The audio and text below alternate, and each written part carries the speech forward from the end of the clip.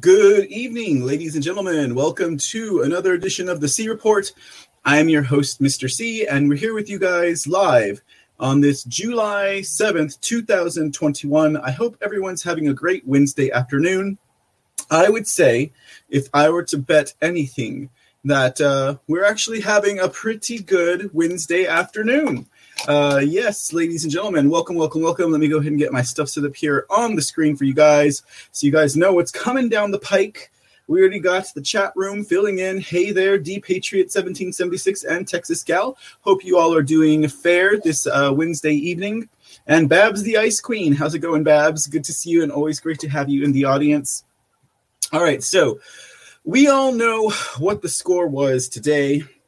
We were all here at 11 a.m. Eastern this morning watching President Trump lay the smackdown on the big tech corpse, right? That was a lot. That was some good stuff right there, ladies and gentlemen. You'll have to admit it's something that is most definitely long overdue and something that is happening now.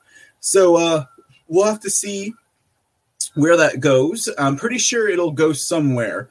Of course, poking around the interwebs today, I'm already seeing things, people kind of like, saying that there's really no teeth to this lawsuit, that there's no way to prove any of this happened. I'm like, where were you guys the whole last, year and a half? Like, where were you from the moment that President Trump was censored off of Twitter and off of Facebook? But of course, those people don't even know. Some of these people don't even think that people are being censored. Which, I mean, obviously we know what camp they sit in if they can say those types of things, because they've probably never seen a lick of censorship in their life. But we'll get into that in just a little bit, of course, because naturally we've got a couple of other things to cover before we hop into the report. How's it going, Blonde Blue Lady Q? And also Just V, good to have you in. My voice is almost back, says Just V. Yes. Oh, and I did not write back to you, Just V. I apologize, but I did see that video that you sent to me. That's a pretty strong video from a very angry Scottish man. But I was kind of like, what's going on July 19th over in the United Kingdom or in Scotland or wherever? But I don't know. Maybe we'll air that on Mr. C in the Dark. Perhaps sometime before July 19th, which means you can bet your bottom dollar that Mr. C will be doing a Mr. C in the Dark show before July 19th. 17 minutes long, that one was. But yeah, so as I was saying, ladies and gentlemen, we have a pretty good show today. The C Report tonight will again start focusing on some of the election audit and election integrity efforts that are happening, that are taking place because patriots around America are standing up. We've had enough, and we're mad as heck, and we're going to do something about it. So that's kind of what we're seeing transpire here. The plan is actually coming. I think it's starting to fruit. I would say that the tree of the plan is starting to fruit. We might not be ripe yet, but I think we're getting there. All right, let's see who else we got on the chat today. A bunch of friends here, as usual, are typical and usual. Well, actually, you guys are anything but typical, so don't take that the wrong way. But our usual suspects are our C repeat offenders. Always good to have you guys in the chat. And we've got. I mean, in my opinion, we've got a pretty good chat recap for you guys today. So we're going to go ahead and get into that so we don't stay long on benevolent subjects, correct? Tam Gural was in the house. Joy for Trump, Texas Gal, Matt 1776 gifting a can of gold pills. We also had Babs the Ice Queen, Service Dog Mom, looking up Popcorn 17, Joy for Trump. Why would President Trump endorse Abbott? Yes, so we have some pretty good chat going on here from the jump, because I think I was like maybe 5 minutes into the show. So let's see here. Yes, let's go ahead and read through a couple of these. Babs the Ice Queen says, I've been supporting Colonel West when he ran for Congress in Florida. He has my loyal support since 2008. Babs loves him. I'm getting to know Colonel West, in all honesty, so we will see what's up with that. Babs says, he is a badass and he takes no shnikes. Always in Texas in the house, because we're not done yet. Texas Gal says, I've been following Colonel West since the war in Iraq. He is in their crosshairs. Babs the Ice Queen says, I would consider changing my life and moving to Texas if West was governor. And here we have Popcorn17 saying, my thoughts exactly, Joy for Trump. What's the hurry? Especially after many of Trump's endorsements for 2020 makes me question some of them. Now, a lot of this is coming up because there had been a previous comment in a chat that we were talking about Abbott and Colonel West and also Trump's endorsement. And President Trump has already endorsed Governor Abbott of Texas. Now, he did this probably like maybe 2 to 3 weeks ago. He laid his endorsement, so I can definitely understand the comment by Popcorn17 where he's asking, what's the rush, right? Like, what is the rush? I mean, that's way ahead. If you think about it, that's way ahead of the primary where President Trump is already endorsing Governor Abbott for the next term. But that's not all, ladies and gentlemen. Aside from D Patriot 1776 being in the House, let's see here. Always in Texas says, forgive my irrational thinking, but Abbott only does stuff when he feels pressure on his career. Now, Always in Texas, that's not entirely irrational. I would think that might actually be a bit rational and not rationalizing either by any means. Popcorn17 says, I just feel like Abbott rides the fence a lot. I can't help but wonder if he's in the Bush camp. Ooh, does Abbott really go that deep? He is, after all, a career politician. Henry4570 says, at this point, I don't trust any of these bleeping politicians.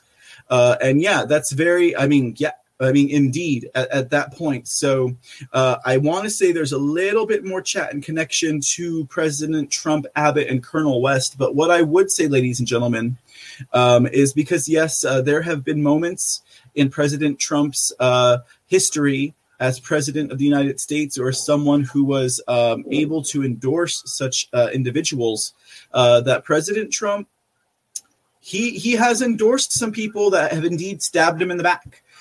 So I don't know. As far as Texas politics go, it's all theater from what I'm understanding. There's a lot of things that really lend itself to everything is staged very particularly in regards to where it'll help them if they push certain things and it'll make them look better. Now, I don't blame anyone for riding the fence with Abbott. I am currently on the fence with him myself. In spite of all of the good things that he has done for the state of Texas, there are some things that we have to question about. But now, in regards, so let's keep on the thought of Abbott being endorsed so early by President Trump.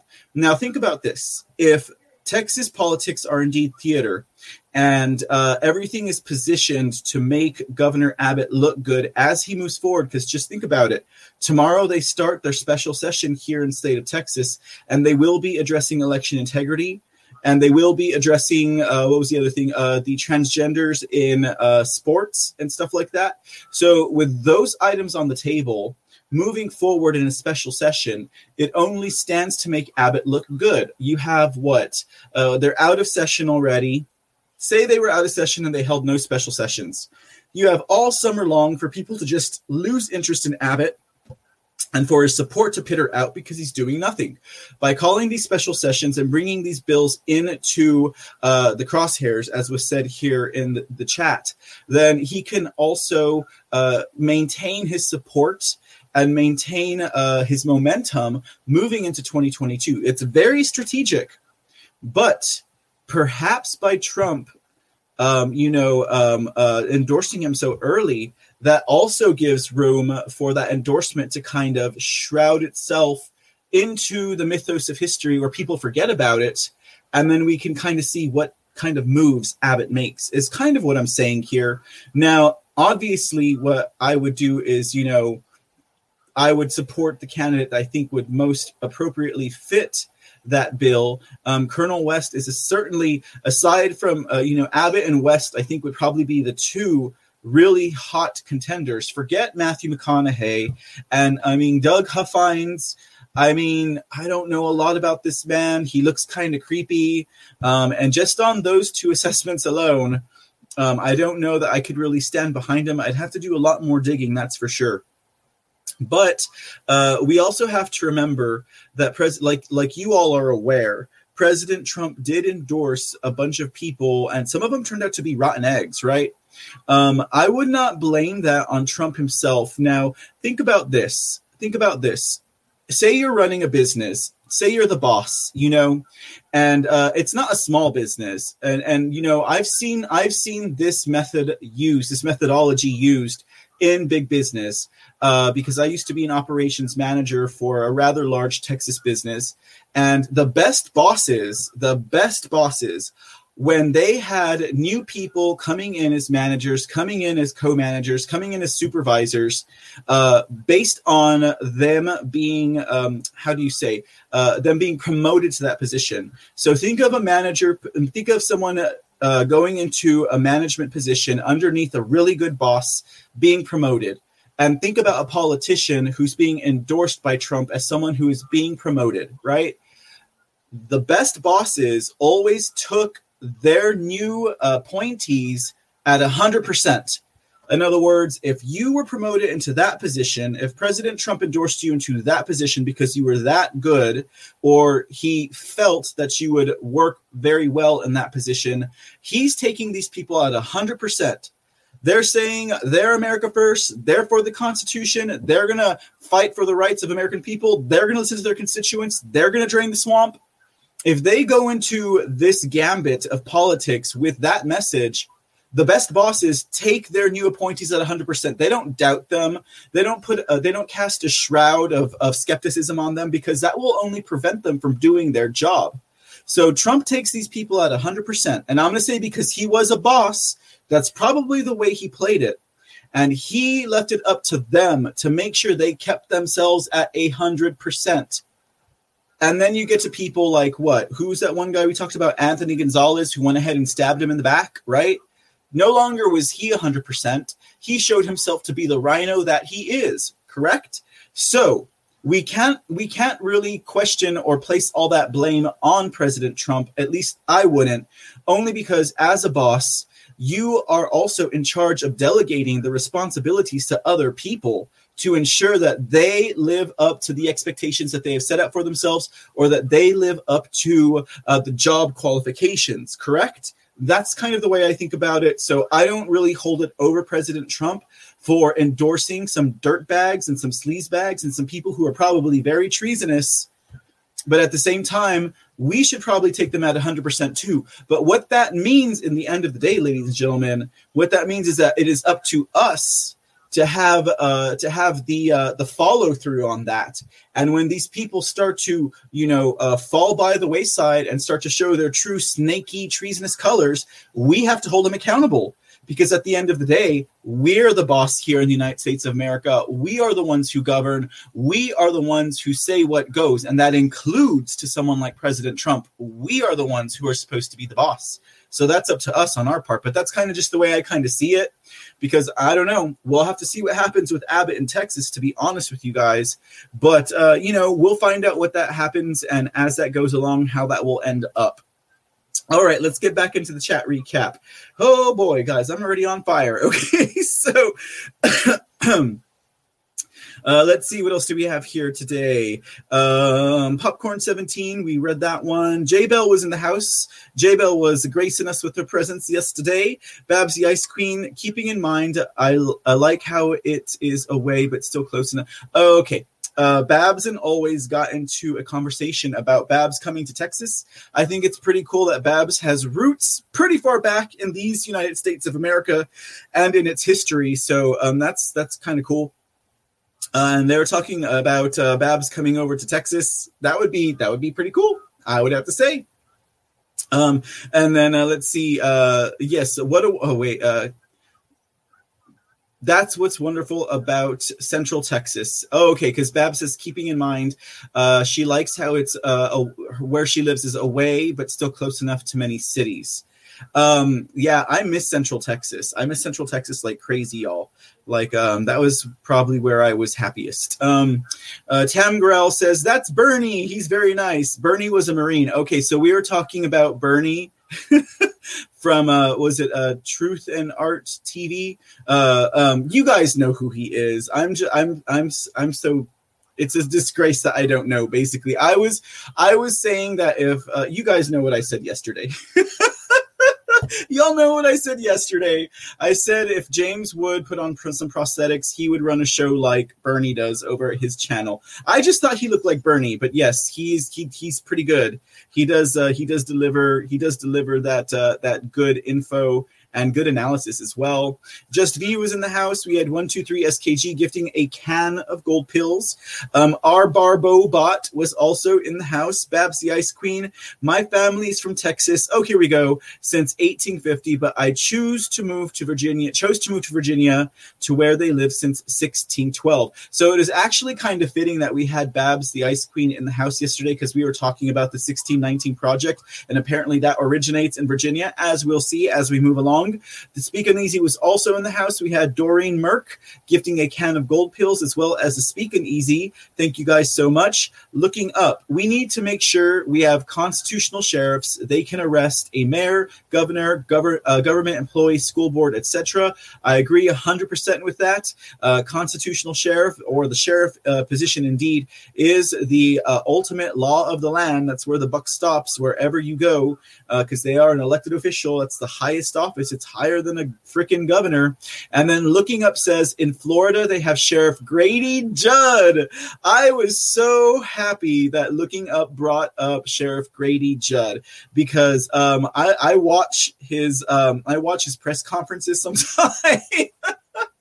Oh, that Grady Judd. I love Grady Judd. I mean, a name like that, just a name like that to begin with. But Sheriff Grady Judd has some pretty funny and informative press conferences. If you guys have never seen them, you should probably look them up. Man, they're infotainment basically for me. Babs the Ice Queen. Okay, waiting for the S talking about Virginia. I'm sorry, Babs. I did not get to Virginia last night. I apologize. It wasn't a whole lot. I mean, I don't know. We'll see where the show ends tonight. And if I have enough time, I will run the Virginia story for you, Babs. Y'all just guys, I'll let you guys let me know towards the end of the show. When we start talking about Georgia, let me know if y'all want me to go a little bit longer. But we got a pretty full show for you guys tonight, so y'all just let me know. Okay, Always in Texas. What the Bob just happened? Did Mr. C just make a sports ball reference? I did, and I already forgot what it was all about, so I guess... I guess that's gone. Looking Up says at Just V, I might send a note to President Trump to mention it. I was watching a channel and they were talking about it. I think we're talking about his endorsements. The concern I have is he will see what you send him. How many people are they filtered through? Popcorn 17 says, I would not be surprised that on Meadows, another one is McCarthy. I thought about writing to Trump about listening to the wrong people. And again, there you go. We know that Trump was surrounded by the swamp. We know that people who pretended not to be swamp creatures were also surrounding him. And the man's not a politician. And a lot of people are going to be like, well, why aren't you taking a seasoned politician into your cabinet? Or why aren't you looking at them to be people who would give you some advice and stuff like that? So, I mean, he could, in my opinion, I'm not being an apologist, he could only do so much. But again, any boss will take people at 100%. And he will fire them summarily if they need to be, or at least make statements that would maybe cause a recall or take away the endorsement or something like that.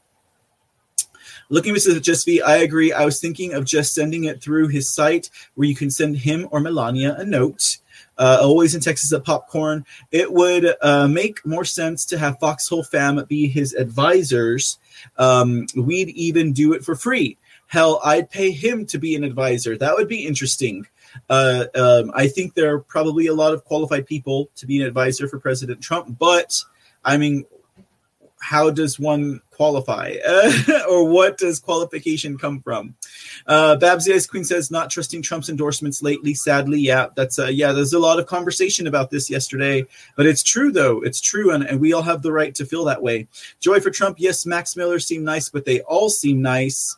Always in Texas, I don't want nice people in office. I want fighters. Joy for Trump says, I want patriots. Just V says, I agree completely. I want ass kickers. Babsy Ice Queen says, I want bitches and assholes in office. Take no S and give no Fs except for their constituents. And I agree with all of that 100%, ladies and gentlemen. 100%. We have J-Bell gifting a can of gold pills and Classical Chick gifting a gold pill cookie. Thank you so much. And then let's see here. What else we got here? Okay, so then we start talking about Anthony Gonzalez. I don't think I need to bring up the picture of Anthony Gonzalez again. But you guys were kind of thinking on my plane yesterday when it came to him, because I compared him to the guy from the Goonies. I didn't remember his name, but I guess it was Sloth. Anyways, so I'm going to read the comments. Babsy Ice Queen says he has a penis-shaped head, and that, Babs, is the thing. I said that about him the first time that I showed his picture at the C Report or whatever show it was I was doing then. Let's see. Just he says, I remembered he was next to my Goonie on the 10 rhinos that voted to impeach. Always in Texas says he looks like Sloth from the Goonies. Thank you always for giving me that name. About him from the Goonies, Sloth. Just he says he does look like a dickhead. What was up with that head? He had like the head that was perfectly shaped for like some weird like bullet helmet. Michael West says, Oh, this was an interesting... Oh, wait. First, Michael West says, he reminds me of The Toxic Avenger. Very old movie. Yes, I could definitely see that connection, The Toxic Avenger. And then he said... Oh, wait. And then Rebels Ace says, dude looks like a bonehead. And then, spell check. They actually meant conehead. Yeah, I would agree with all of that. Now, Michael West says, I feel like you should run for something. You do a great job with your show. I'm sure you'd make a good mayor. I mean, okay, so Always in Texas chimed in for me. He claims his delinquent status would make him unelectable. All I've got to say about that, ladies and gentlemen, is, yeah, I don't know. I've lived a very colorful and storied life. And you know that when you live a colorful and storied life, that they will come at you with everything that they can find. I mean, I got attacked on Twitter one time with mugshots, and they're like, oh, did you already serve your time? And I was like, I proudly served my time. Thank you very much. It was just for a DWI. It's not just a DWI, but that is to say, not to take away the importance of what that was by saying just, but, that's all that it was. I mean, there was nothing else to it other than that. But there's other things, you know what they say, what happens in Las Vegas stays on the internet. Anyways, okay, but I would apply that to everything in life. So I don't know. I feel like I would be a sitting duck. Yeah, I feel like I would be a waste of time and money if people did that. But, there's always redemption. I mean, I've been on the straight and narrow since I've been doing this, so we'll see what's up. So anyhow, getting back into this, Always in Texas, Babs the Ice Queen says, I always wanted to go into politics, but I lived in Europe for a few years, and there are pictures somewhere there.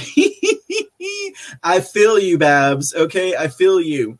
Babs the Ice Queen, I hope there's no pictures of me like that out there, says Always in Texas. Okay, Always, if you have to ask if there are pictures of you like that out there, that's concerning, because I could say there probably are for me. I always said, hey, if you record, make sure I get a copy of it. Okay, anyways. Okay, so God, I'm being bad right now. What else do we got here going on today? Let's see here. Very old movie, Delinquent Past. Oh, the Speakin' Easy.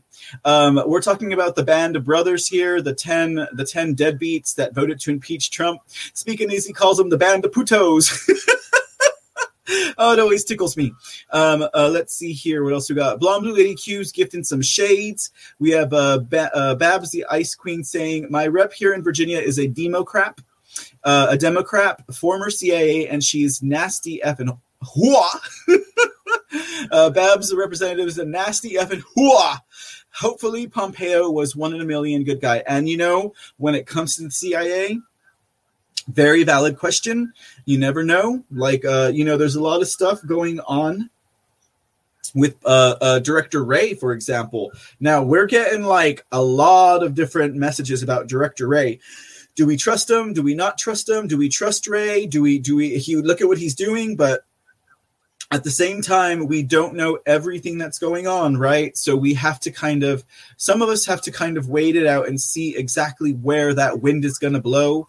Because, I mean, you know, there's layers upon layers and moves within moves. I'm not giving him any benefit of the doubt. I mean, because personally, I'm not really looking at that. But I know he's been coming under opposition in regards to what happened in January 6th, false flag riots. So that's also something to keep an eye on. A lot of stuff developing on that in this case, but we're not really covering it here at the C Report. We'll wait for some more dead news time. You know, when it's slow news time, we'll talk about that. But anyways, always in Texas, the donkeys across the river just went berserk, setting off the peacock next door. I had to mention that because I used to have a neighbor that had a peacock. And man, the way that bird shrieks, it shrills. It really shrills whenever it's going off. So yeah, I just had to mention that. Just V, do we need to remove all the presidents of universities? I don't think that'd be enough. We're getting into critical race theory here. Looking Up says the unions are telling schools to make sure they still teach critical race theory regardless of what parents think. And Just V says the teachers unions need to be outlawed. All public service sectors should. I think all unions should go. Don't we have enough federal laws now to protect people that you don't need other people telling people what to do? Just being like, I don't know. That's just my opinion of it. It seems like people who are like, I don't know, who are like parasites, you know, they're just in there like parasiting off of businesses and people. That's kind of the way I see unions, but I don't know. I've never lived in a union state. Joy for Trump says the teachers need to rise up against the union. The problem there, Joy for Trump, is that a lot of teachers are like going for this critical race theory. Like we might have to fire all of them, like all of them. They need to go, like all these brainwashed, weird teachers who are like filled with soy and estrogen, because there's a lot of males like that. And then the women are like super estrogen. So they're like manly. Anyways, Better Lately gifts some shades. Thank you very much for the gold pill shades. Shepherding Shepherd says, we the people will form a new union of America with finally liberty and justice for all. Believe God has already planted the seed. I love Shepherding Shepherd's enthusiasm in the chat rooms. The Speaking Easy says slavery has always existed since there have been hierarchies. Very true. Looking Up says there is something that I want to work on, the Constitution, and to get sheriffs on board with arresting people for being unconstitutional. Absolutely. The Speaking Easy, CRT is part of the rules for radicals. Absolutely. And we absolutely went through its connections to Marxism yesterday, even though it was in short, but at least we have that understanding. Just V, I like Morgan Freeman's idea. Stop talking about race. I see a man or a woman. I agree with that 100%. It's just unfortunate that Morgan Freeman is a bloodthirsty pagan baby eater. Just V gifts some shades of gold, and thank you, gold pills, shades of gold, right?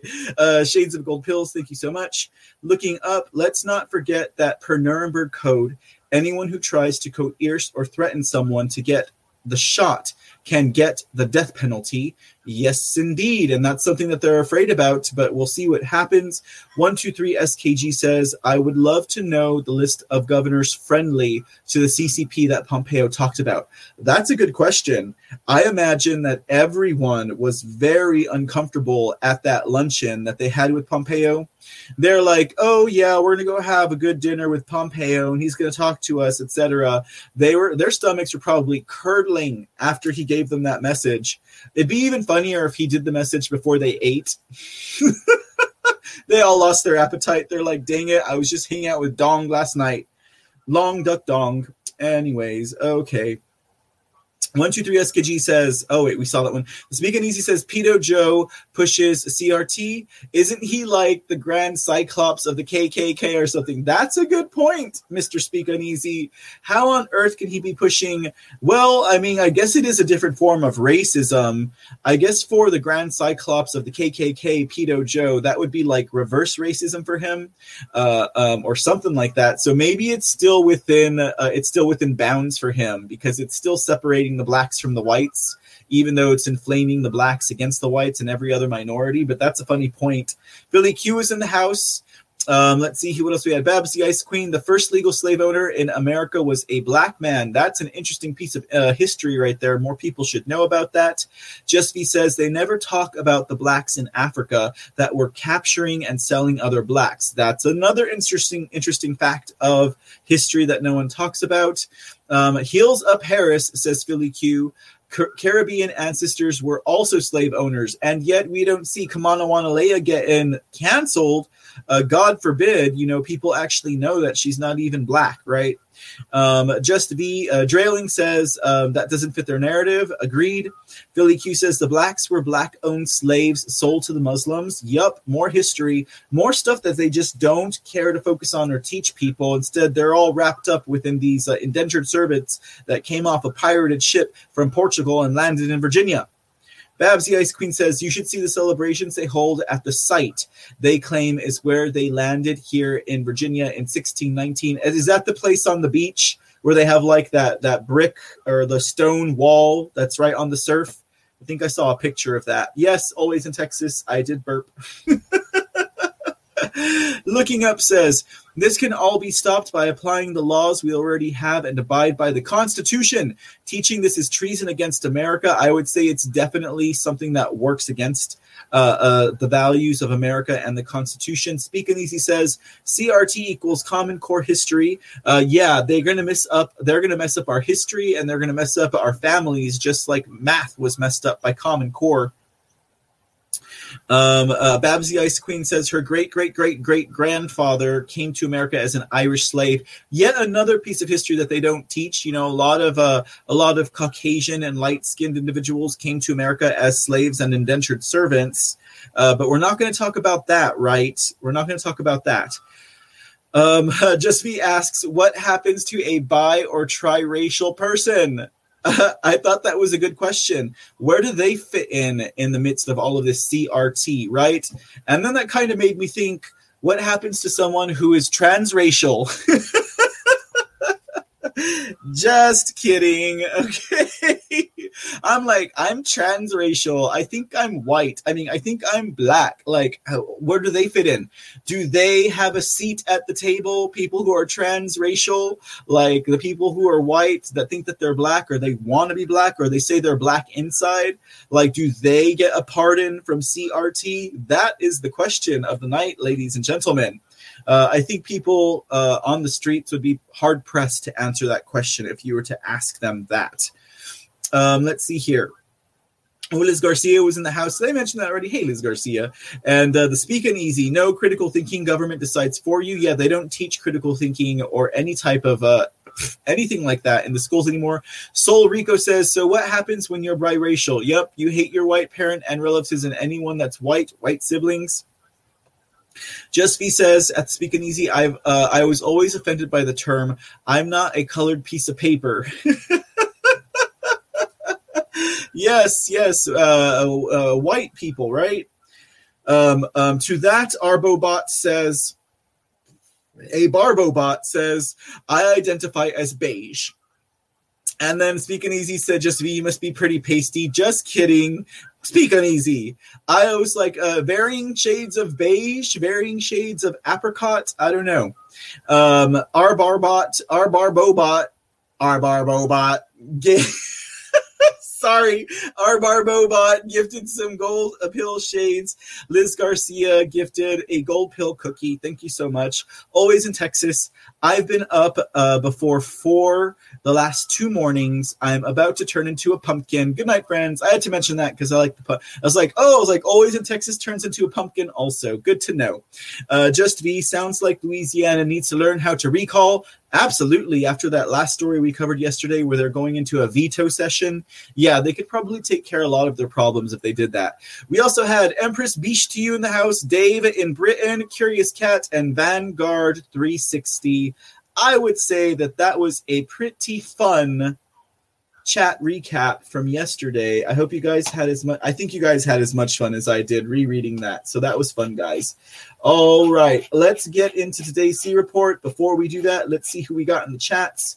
Hey, you guys stop moving so fast. Let me, okay. We have with us here now, D Patriot 1776, Texas Gal, Babs, the Ice Queen, Blonde Blue Lady Q, Just B. We also have with us, ladies and gentlemen, hanging out. Thank you for the can of gold pills. Sue's the throat says Blonde Blue. Sorry. Oh my, Ohio Kimmy. How you doing, Kimmy, with the cookie? Thank you so much. And then also D Patriot 1776. Thank you for it went away. Where'd it go? Thank you for the cookie as well. We also got the Blind Spot. How's it going, the Blind Spot? Welcome to the Mr. C chat room. I'm sure everyone will make you feel nice and comfy here. If not, you will be comfy. No, just kidding. But it's always good to have new peeps in the chat. Let's see. Okay, let me just hold on to the scroll bar here. So this way I can acknowledge the rest of the friends in the chat room today before we get on with the show. Ooh, you guys are going. Let's see what else we got here. Who else we have here? My bad.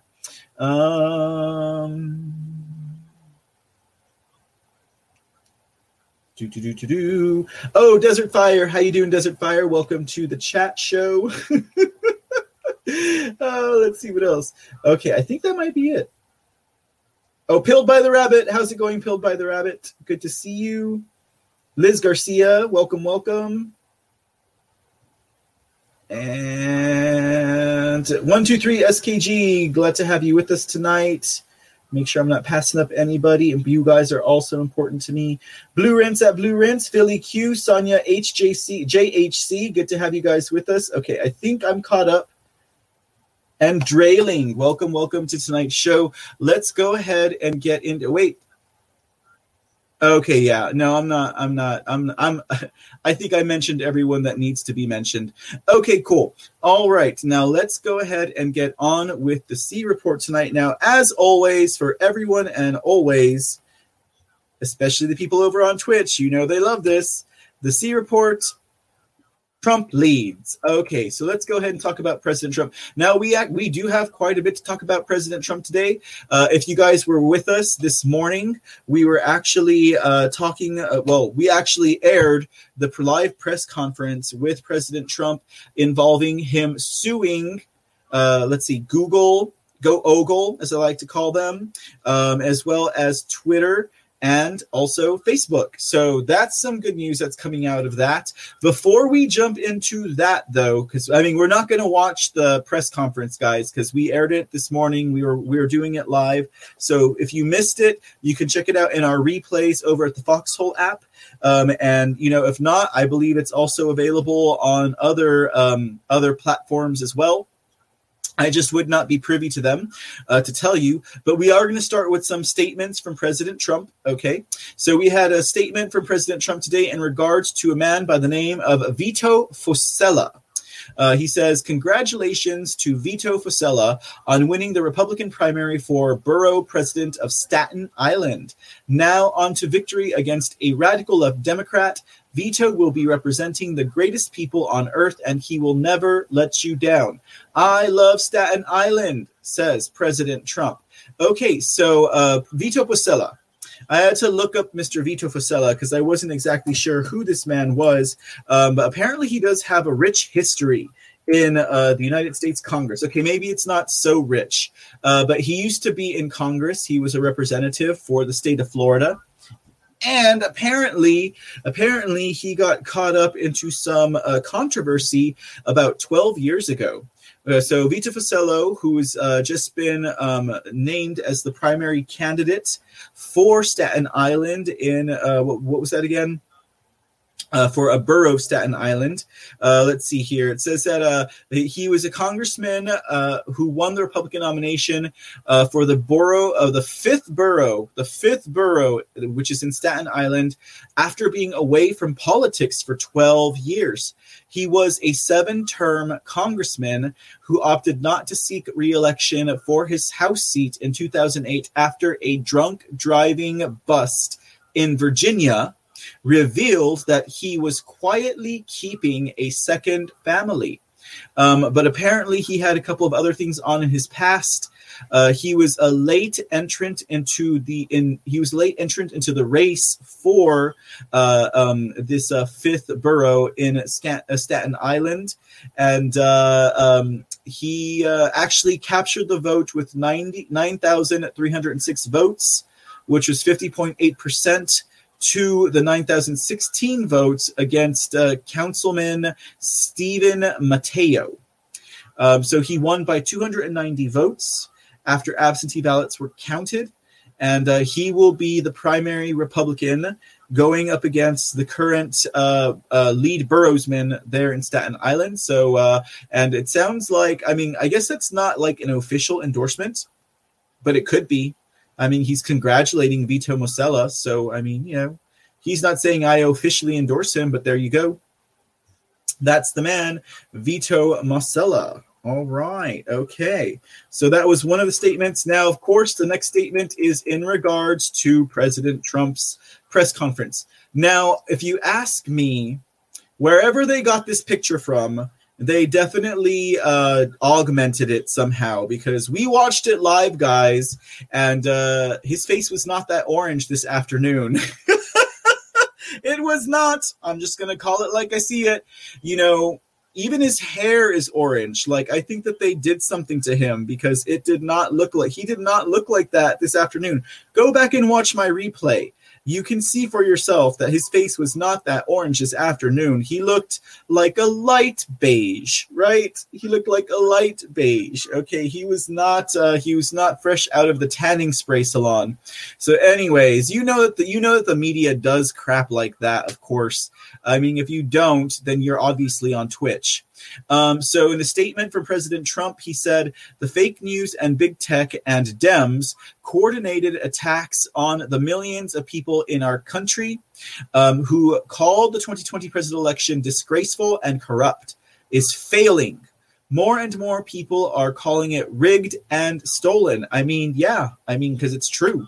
And fortunately, there are some outlets that are covering this news and giving you up to the date, minute by minute coverage on developments that are happening, and, you know, aren't just sitting on our laurels waiting for a decision to be made before we talk about it. All right. So let's talk a little bit more about Trump suing big tech companies. It was a pretty exciting moment for us. He had said that he was going to have an announcement to make that was in support of the First Amendment, something big. We all speculated about it. You guys know how hard I speculated about it, and I was going way off into all kinds of fields. But the suing aspect of it, I thought, was brilliant, actually, because quite soon we're going to see big tech such as Facebook, Twitter, and Go Ogle becoming obsolete. They're going to become obsolete. And before this happens, we're going to see them bleed out all of their funds, right?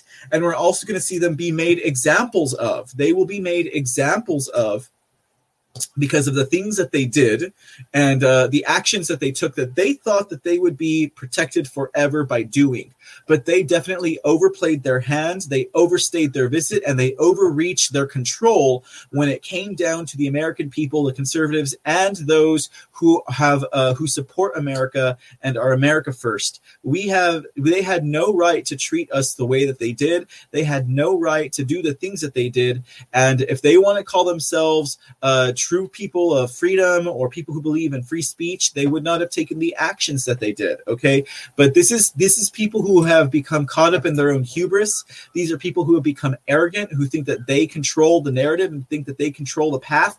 And we know that, in fact, that is basically what was going on. We know, in fact, that they were trying to control a narrative and that they were doing it by means of their own businesses and corporations using government protections to do it. And now we are calling them to task In regards to today's press conference, which happened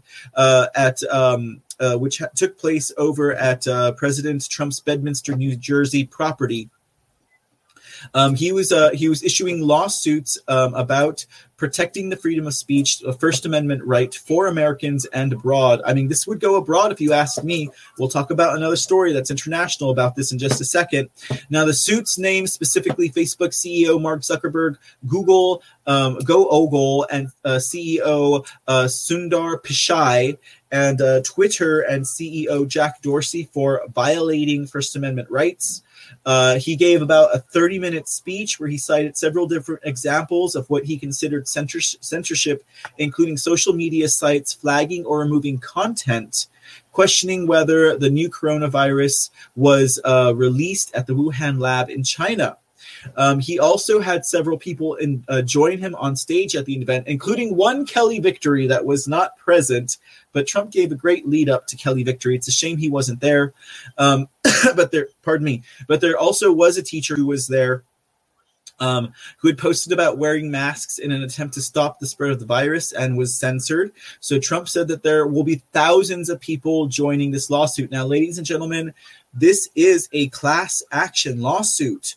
So you know who you are, you know where you are. Now is the time to jump in on this if you have suffered censorship at the hands of big tech, because let's face it, CNN ain't going to cover this. You know, the big media outlets aren't going to cover this. Fortunately, there are enough people who are aware and awake on the internet who will be paying attention to this.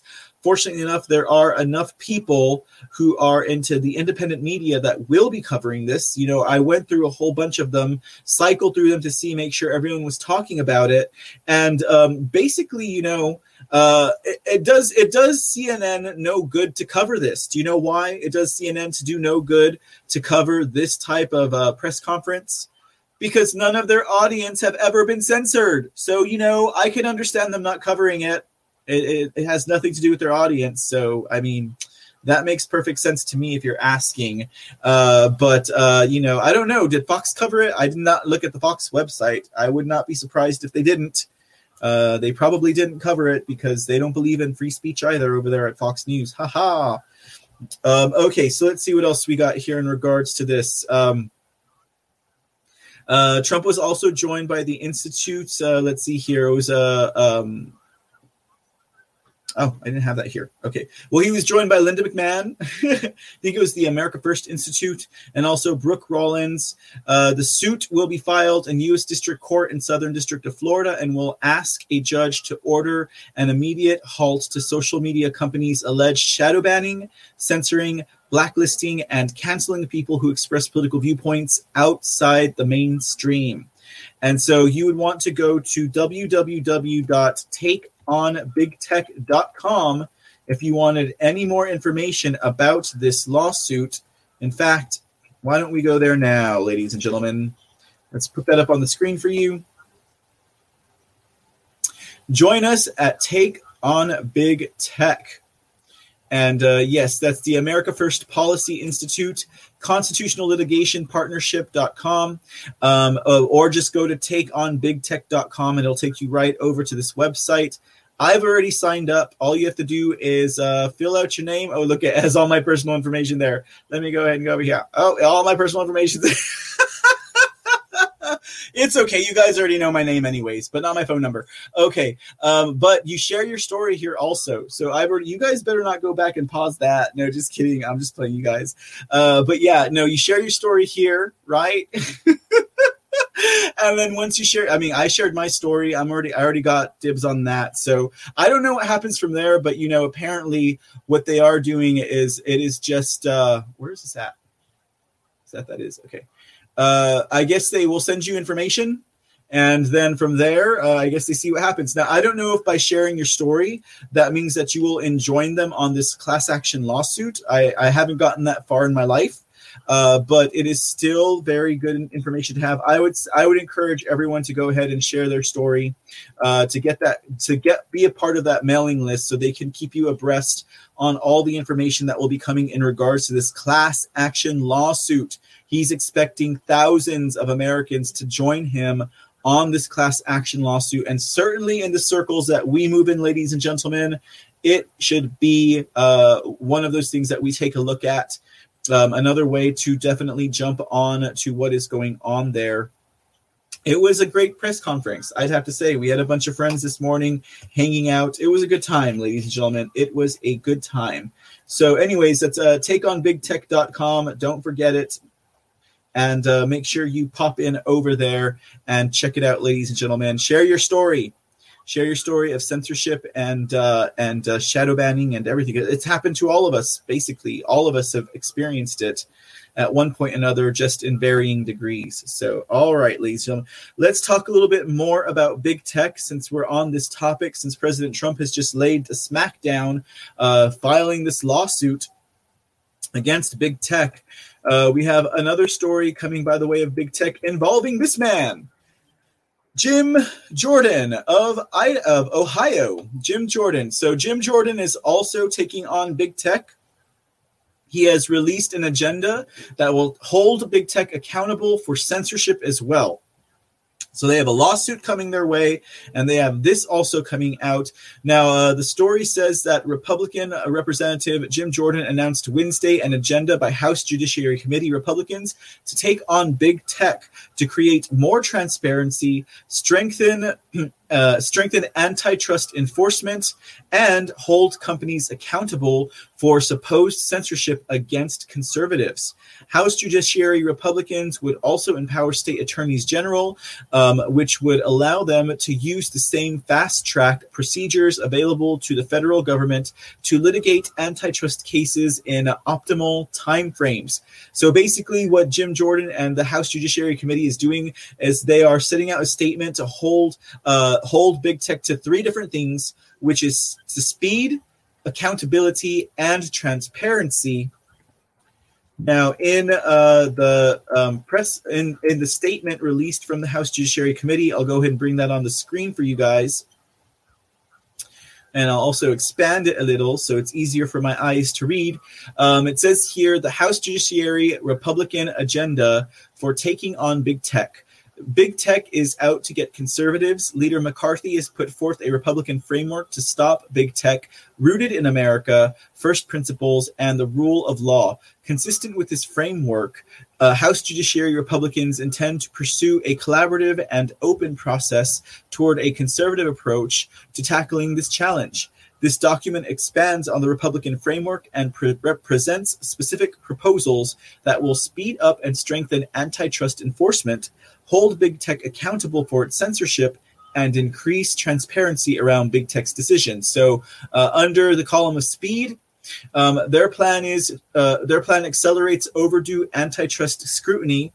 The laws currently on the books can and should be used to break up big tech. The problem has been, however, that these actions take too long and they allow companies years of legal maneuvering. An important step is to speed up this process and incentivize robust challenges to the dominance of tech platforms. The conservatives' response should include the following. Expedited trial court consideration. In the early 20th century, Congress required courts to aggressively apply antitrust laws. Consistent with the Expediting Act of 1903, this proposal would require faster treatment of antitrust cases against big tech companies at the trial court, create an adequate record for any appeal, and ultimately ensure speedy justice in the fight against big tech. It would direct appeal to the Supreme Court. Antitrust cases take so long to litigate in part because of the length of the appellate process. Borrowing again from aspects of the Expediting Act of 1903, this proposal would speed up consideration of these cases by providing for a direct appeal to the Supreme Court and requiring the Supreme Court to act quickly when these cases get there. And finally, empower state attorneys general. State attorneys general are crucial partners in enforcing our nation's antitrust laws. Several states have started or joined cases targeting big tech. This proposal would allow state attorneys general to utilize the same fast-track procedures available to the federal government so that they will be on equal footing for their cases. Next, accountability. Our plan subjects big tech to legal accountability for its censorship.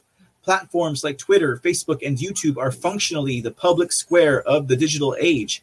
It is wrong that these platforms control and censor speech with impunity, but it is nearly impossible for Americans to seek a remedy against big tech censorship decisions in court. In addition, the current regulatory regime divides enforcement between two unrelated agencies, creating an inefficient and unaccountable process. The conservative response to holding big tech accountable should include a cause of action to empower Americans. For far too long, big tech has been able to censor the views of conservatives with effectively no recourse available to those affected. This proposal would create a statutory basis for Americans to directly challenge big tech in court for its censorship and silencing of conservatives. Overhauling big tech's liability shield. Congress passed Section 230 of the Communications Decency Act to allow internet platforms to moderate unlawful or offensive content on their platforms. Big tech has exploited this protection to make subjective content moderation decisions, often in a manner harmful to conservative voices. This proposal will ensure that any content moderation decisions are done in good faith, based on objectively reasonable criteria and in accord with particularized rules. Consolidated Antitrust Enforcement Authority. The current system of splitting antitrust enforcement between the Department of Justice and the Federal Trade Commission is inefficient and counterproductive. The arbitrary divisions of labor enforcement radical Biden bureaucrats at the expense of Americans. This proposal will consolidate antitrust enforcement within the Department of Justice so that it is more effective and accountable. And finally, transparency. Our plan brings transparency to big tech's content moderation decisions.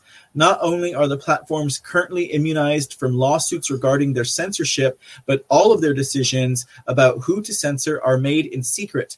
Recognizing that these platforms function as the main vessel for speech in the modern era, this plan for bringing transparency to big tech should include content moderation transparency.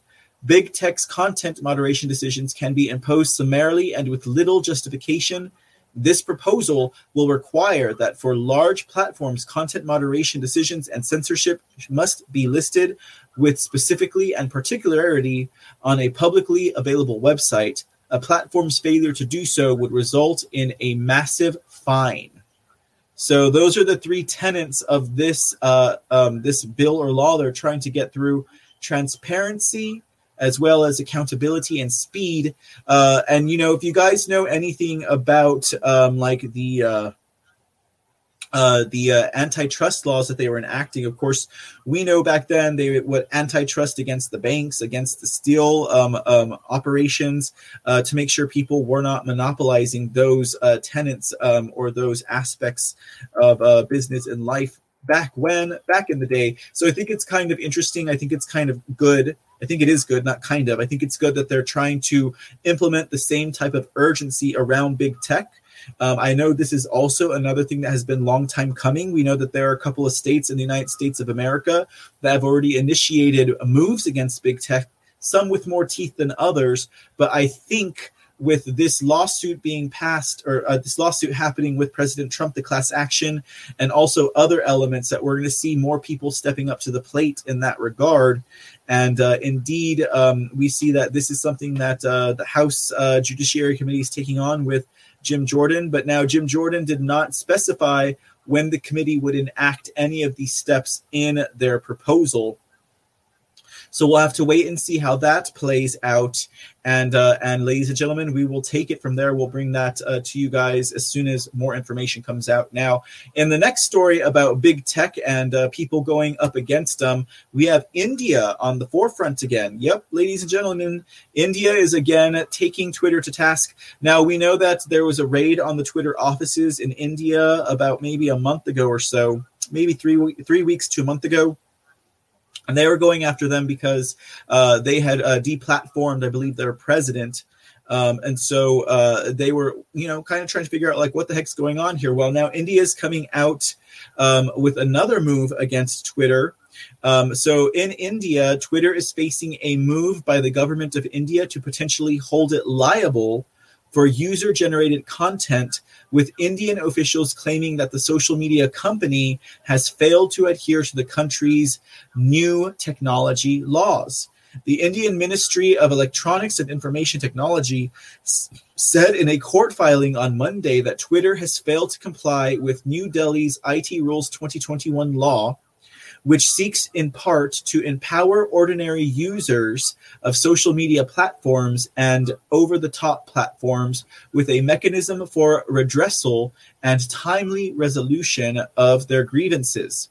The Indian government argued in a filing that Twitter has failed to follow these rules and that failure to observe the IT rules of 2021 results in provisions of Section 791 of the IT Act 2000 not being applicable to such an intermediary. Now, Section 79.1 of the IT Act 2000 directs that no person providing any service as a network service provider shall be liable for any third-party information or data made available by him, so long as the provider proves that the offense or contravention was committed without his knowledge or that he had exercised all due diligence to prevent the commission of such offense or contravention. Okay, the loss of the liability protection in India, which is in fact the world's second largest internet market by user base, could serve as a major loss for Twitter if the company should suddenly become responsible for user-generated content posted on its servers there. So they're looking again at kind of a loss of their section of 230, Twitter over there in India. And I mean, things are just coming down around for them. So I would say this is overdue, in my opinion. And apparently Twitter's running the same shenanigans in other countries that they are doing in the United States of America. And I think it is just so that this kind of thing takes place. All right, ladies and gentlemen, that's where we're going to wrap it up for big tech woes. Woes for the big tech and the things that they will soon start to suffer. What is that saying about bringing pain? I think we're going to start to see some pain come by way of these big tech giants. Let's go ahead and hop on over to Arizona. All right. Arizona. So what do we got going on in Arizona? We're going to start talking a little bit about some of the things that are going on in Arizona. There is a bit of news. I thought there was a bit of good news that was coming out of Arizona, honestly. Now, of course, they're still trying to finish up the audit over there in Arizona. They're still going to move forward, from my understanding, with trying to push the subpoena that the Senate issued against the Maricopa County Board of Supervisors. Maricopa County, basically, because they don't want to turn over the machines. This is the same old sing-song story, right? Same old sing-song story. Maricopa County supervisors do not want to turn over the routers. They do not want to turn over the logins and the passwords for the Dominion machines. They're trying to push this out as far as they can. Same old sing-song story. We have Katie Hobbs, the Secretary of Snakes over there. Secretary of Lies, really. Just spitting more venom out of her mouth, spitting more lies, weeding more tails. And so we know that most recently, Katie Snobs resorted to weighing of ballots to be her big proof. That was her big smoking gun against the big lie, right? But I mean, we all know that she's the big lie. She's the big liar who thinks that she can get elected as Arizona's governor. Good luck, Katie. In fact, since we're talking about Katie, why don't we put her mug on the screen? Oh, there's Katie Schnobs. In her, well, I'm not one to talk about weight. So, yeah, there's Katie Schnobs. Okay, all right. So what was going on with Katie Schnobs? Of course, we know she is the mother of lies over there in Arizona. She's the Secretary of Snakes. She's not to be trusted. She completely undermines and insults her base and her constituency by telling lies like that she's for election integrity. we know she's not for election integrity. She's for saving her own butt, is what she is. That's why she's been writhing so heavily, trying to lie enough to get out of it. But of course, let's take a look at some of the blows that will come to Katie Schnaubs. What's the most latest things that we got going on with Katie Schnaubs? Well, we know for a fact that Katie Schnaubs was basically in on this breach that happened. And we talked to you guys about this maybe 2 episodes ago. Maybe it was on Monday, where constitutional lawyer Matthew DePerno basically broke some news on Bannon's War Room, where he was telling them that there was a breach of the electoral management system there in Arizona. And they had known about it since November, but neither Maricopa County nor Katie Schnaubs, the Secretary of State, decided to say anything about it. God, these Secretary of Snakes, they're pretty good at sitting on information, kind of like Brad Raffensperger over in Georgia was sitting on all this information that he knew as of election night, and he decided to say nothing until it was too late. Well, Katie Schnaubs hasn't fessed up to anything in regards to sitting on information, but unfortunately for her, the people of Arizona hold on to letters that they get from their board of directors. And in this case, we had Matthew DePerno, again, talking about a breach that occurred within the electoral management system in the state of Arizona in Maricopa County. Katie Schnaubs knew about it. The Maricopa County recorder, he knew about it, okay? And they chose to do nothing. They chose not to talk about it. They chose to keep it under wraps. But all things come to light, as they say. And indeed, we've got a copy of that letter. Oh, wrong letter. Here we go. Okay, so this was a letter that a voter sent in. I believe it was to the Gateway Pundit in regards to the breach that occurred in the state of Arizona in Maricopa County. Stephen Richer, right? He's the guy that lives in the state of denial, right? And he's the recorder there who is all about making elections boring again. Because when elections are boring, nobody pays attention to them, and I can just go about my job, twiddling my thumbs and giving in to the people who've invested in me, right? That's what Stephen Richer thinks over there, the man who lives in denial in Maricopa County as the office recorder. Okay, so this was the letter that basically blows the cover on Katie Schnaubs in Maricopa County. It says, "Dear voter, I'm writing to inform you of a recent security incident involving your voter record. This past November, an unauthorized individual gathered information from our website. Our IT security department immediately identified the attack and successfully took steps to stop the activity.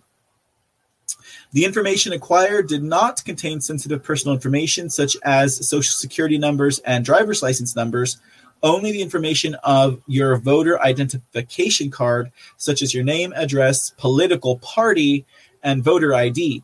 An example of your voter ID is enclosed. Importantly, the information obtained does not identify you as a protected voter, and there is no way for the individual to determine your status from the information obtained. At this time, we have no reason to believe that the unauthorized individual has shared or disclosed any of the information. The case has been passed on to the appropriate law enforcement authorities, and our office immediately put security measures into place to prevent this from ever occurring again." So that's pretty bad, ladies and gentlemen. You don't want to be caught on a lie like that, Katie Schnaubs. You definitely don't want to be caught on a lie like that, especially when you're running for governor of Arizona. Like, if you're untrustworthy and you're already insulting your people by gaslighting them, which is basically just lying to them about your position in regards to election integrity and also what's actually going on in your own state, then you are just an untrustworthy snake, Katie Hobbs. So I think you should just probably lay down your gavel, and she's not gonna make it, ladies and gentlemen. I see this woman sinking quickly when it comes to Maricopa County and also her position for running for governor. Like, it's just, I don't know what dream world she lives in, basically. So also here we have, so that was one blow that was coming to that Katie Schnaubs has to come to terms with, right? Katie Schnaubs has to come to terms with that because she just got found out to be a big old fat liar, right? Because she said it wasn't true. She said nothing happened. I mean, aside from not reporting it to anyone, she just, denied it. Now, here's the second thing. Now, here's another thing. This is a blow. Now, this is kind of a lie, right? She has decided that they are not going to be, they are not going to be using any of the voting machines that they used in the 2020 election because of the fact that unaccredited auditors laid their hands on them. And since unaccredited auditors laid their hands on them, basically they could be messed up for the rest of their voting machine career. And they can't be trusted because there's no telling what these unaccredited auditors might have done to them behind closed doors, right? So, this is in essence a lie because we know that these people take their business and their job seriously. I mean, Cypher, for example, they've actually audited several government agencies all the way at the top. They're the ones who discovered the passport hack back in 2016, 2017. Anyways, rest assured, someone like Karen Fann, Senate President over there in Arizona, would most definitely respond. She was like, "Okay, Katie, you want to say that? Well, allow me to retort." So this is what Karen Fann had to say in regards to Katie Schnaubs' claim that they were no longer going to use those machines because they've been defiled. They've been defiled by unaccredited auditors. So Karen said, "The Senate has concerns about the latest accusations from the Secretary of State and Maricopa County regarding replacing the machines used in the election over concerns they are safe to use. Maricopa County hired firms to perform audits from the 2020 election and relied on their logic and accuracy tests to declare the equipment safe to use and tamper-free. The county can now use those same LNA tests after the Senate audit." That's funny, guys. Okay, so apparently Maricopa County uses some type of test before every election to make sure that those machines are safe and reliable.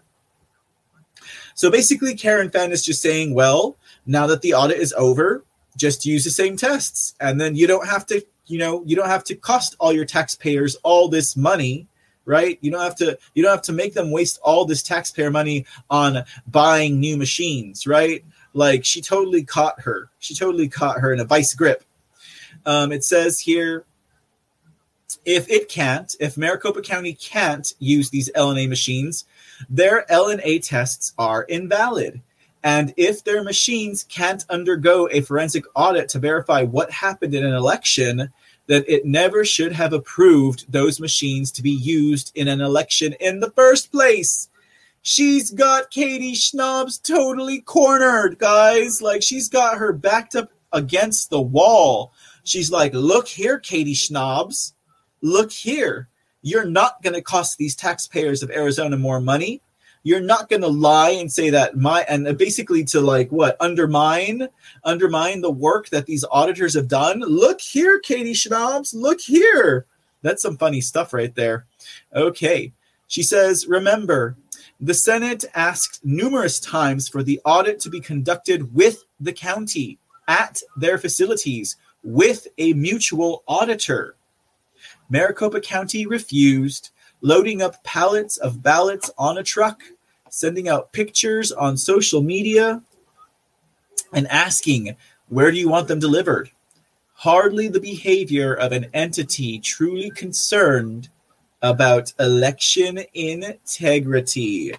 Integrity, ladies and gentlemen.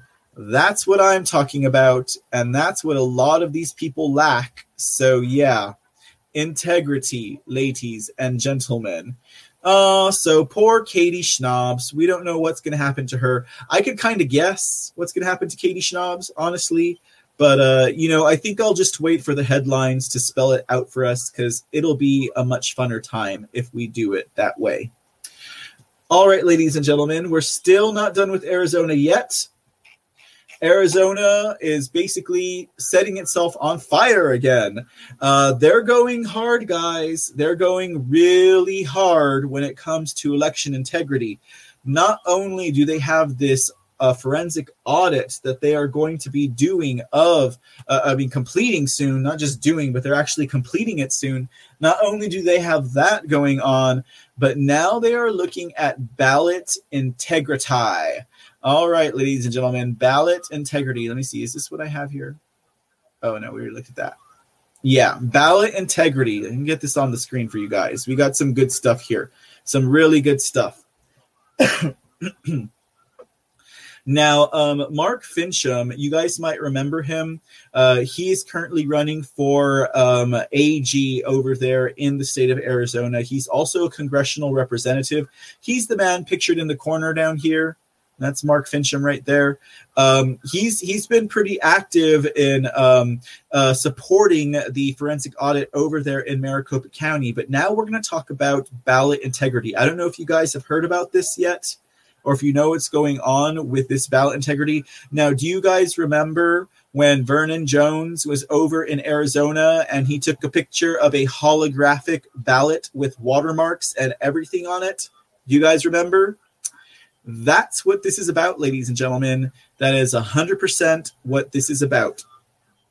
So Mark Fincham basically breaks down about Ballot Integrity Project in Arizona, talking about how he hopes to make the Ballot Integrity Project, hopes to make the voting process more transparent by adding controls that provide more transparency to the overall election process.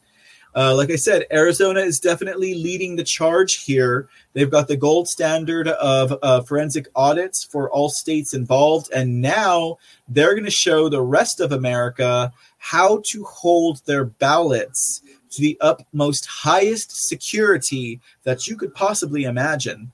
The project is an effort to protect elections by adding watermarks to the ballot to prevent invalid ballots from being added to the election.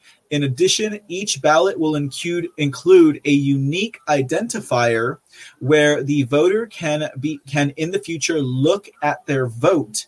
At a small cost, Arizonans could have ballot integrity and vote integrity by implementing this initiative. Has it pricked any of your ears yet, my friends? Let's take a look at a video from Mark Fincham about Arizona Ballot Integrity Project. And this is good, guys. I'm super excited that they're doing this. It's downright amazing, y'all. So here's that video. We'll go ahead and give him our attention for a few minutes. Hi, this is Arizona Representative Mark Fincham, candidate for Secretary of State. I'd like to talk to you for a moment about a project we've been working on at the Capitol called the Arizona Ballot Integrity Project. It's a full-spectrum transparency project to give Arizona voters confidence in their election. Ballot integrity is part of the election process. Ballot integrity relies on fraud countermeasures. That's to keep the fakes out of the system. Election integrity relies on full-spectrum transparency. Putting sunshine on something is a great disinfectant. We can have full-spectrum transparency by making every ballot image a public record, available to everyone all the time. There's no reason not to do this. The U.S. Treasury relies on currency-grade fraud countermeasures, meaning they have UV light reactive bills, from the dollar bill to the 5 to the 10, even to the 100. You'll notice stripes, fluorescence, all manner of countermeasures. And after all, aren't our ballots just as valuable as our money? This is an Arizona ballot replica, but there's been a change. And you'll notice that this is the future state of our ballots. A watermark that is also UV light reactive. But there's more. A QR code in the upper left-hand corner will give every ballot a unique voter number. Only the voter will know that number. You can track your ballot through the entire system to ensure that your ballot is counted and that it was counted the way you cast it. At the same time, you'll be able to look at your ballot in future days online after it's been tabulated and stored on the system. Now let's talk about the microprint. You notice waves on the watermark. You notice the valid word. But what you might not have seen is the 500 micron printing that says Arizona State. We're not endorsing ASU. It's simply the state of Arizona. You'll also notice a ballot hologram. This is translucent mylar on the lower left-hand corner of the ballot. And it's built into the holographic watermark. So how much will all this cost? To have cost-effective ballot security, voter privacy protected, public record protection, a trust but verify system that supports ballot integrity, voter integrity, and election integrity. That's right, 25 cents a ballot. By making every ballot image available to everybody all the time, we come close to making the forensic audit obsolete. Voting should not be a question mark. Voting should be in secret, but the counting should never be. Let's put innovation to work for the people. My name is Mark Fincham, and I ask for your vote. All right, ladies and gentlemen, that is pretty freaking cool, if you ask me. I am super stoked about that. You heard it costs only 25 cents a ballot. 25 cents a ballot. It'll have a QR code. It'll have holograms on it. It'll be watermarked. It'll be UV specific. How could you go wrong with that?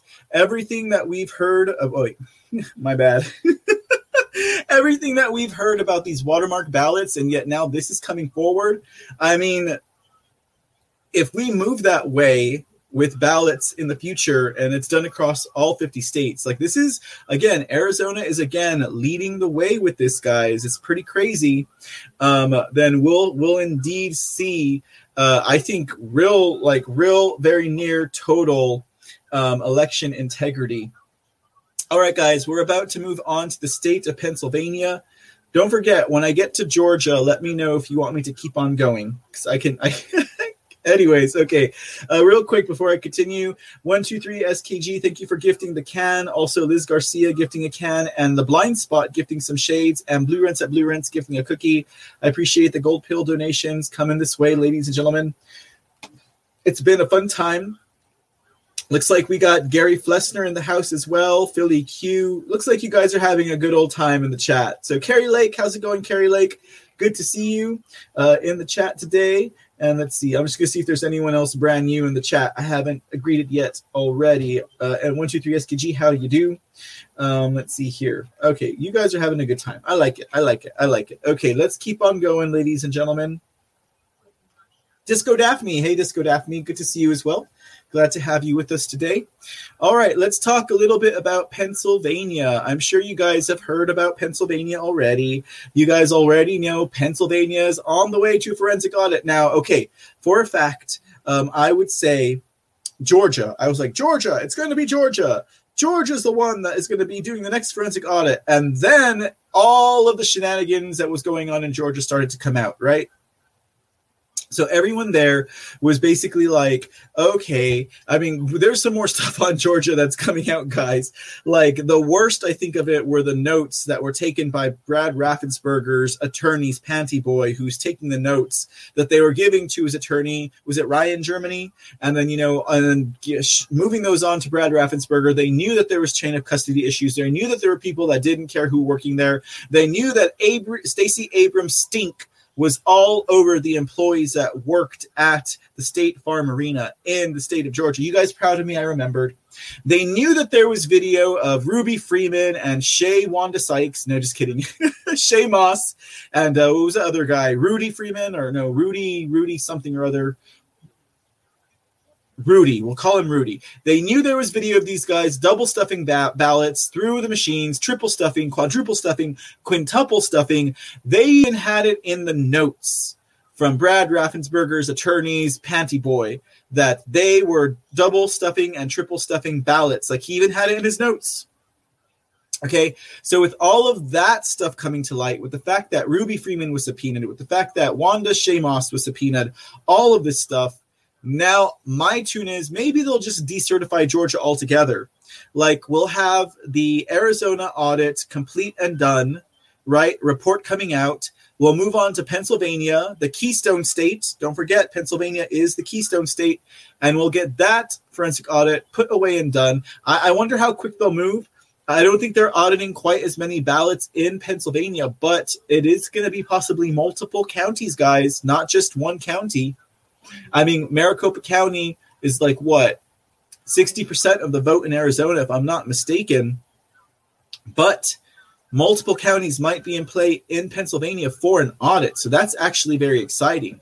So we'll have the Arizona audit done and kaput, report coming out. We'll have the Pennsylvania audit done and kaput, report coming out. We'll decertify Georgia just because it was totally whack and obvious. And then with those three states combined, they could possibly flip the electoral vote. Think it's quite possible. I think that's a game plan that is feasible. But again, that is only speculation. So we'll have to wait and see what happens when it happens. But in regards to Pennsylvania, yes, indeed. Pennsylvania Senate Chairman initiates a forensic probe of the 2020 and 2021 elections. Now, don't forget, they had a primary over there in Pennsylvania back at the beginning of May, and that was all messed up. It was all jacked up. There were several disenfranchised Republicans and conservatives and one pissed off Democrat, right? So back then it was a Pennsylvania senator announced that he's triggered a forensic investigation into the 2020 and 2021 elections. That would be one man by the name of Senator Doug Mastriano. He is a Republican, and he issued a letter to several counties requesting information and materials that he said would enable the investigation. Mastriano said, "It's distinct from an audit or forensic audit. It's a deep dive," is what he calls it. He says, like we saw in Arizona, but even deeper. Mr. Mastriano, I don't know how you can go deeper than Arizona. They weighed their trucks 3 times. But we'll see what he says. It takes a hard look at software, machines, scanners, in addition to looking at all the ballots themselves to see if they were hand-filled or copied by a machine. So a scientific approach to get to the bottom of what happened, what went right, what went wrong in an election. It takes out all the bias. So, Mr. Doug Mastriano, I mean, I don't know. We don't know if they were looking at these different avenues of an audit at Arizona because they have remained steadfast with integrity in regards to not leaking information about that audit. So we'll take your word at it, Senator Mastriano. We're just glad that you're getting this done. Okay, let me see here. Oh, you know what? I'm sorry, guys. I have a picture of the guy. Here is Senator Mastriano, just in case you wanted to know what he looked like. All right, so let's see. Philadelphia County was one of the counties that received a letter asking for this information. That was Philadelphia County, as well as York County and Tioga counties. They were asked to send over hard copies of ballots and other election materials. Mastriano expects a court battle to play out and is ready to go to his committee and request subpoena power if the counties don't comply or indicate their unwillingness to comply by July 31st. So we'll see. I mean, this is just in the starts. This is just in the makings. But it would be really nice to get, another 2 or 3 audits going before the end of the year, right? At least we're already halfway through the year. Let's get this rolling, guys. Now, a deputy for Philadelphia Commissioner Omar Sabir, who is a Democrat, said that he believes the elections were run freely and secure. Of course, they all say that. He said that the commissioners are consulting with the city's law department on the request from the state Senate.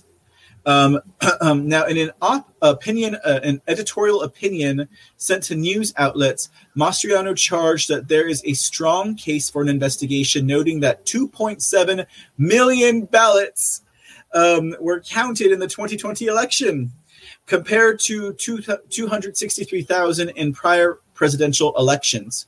So that's actually a pretty big difference, guys. He also noted that many of the ballots were counted without signature verification. Smells like Georgia all over again, even all the way up in Pennsylvania. Federal law mandates that counties keep records that are being sought for 22 months after an election.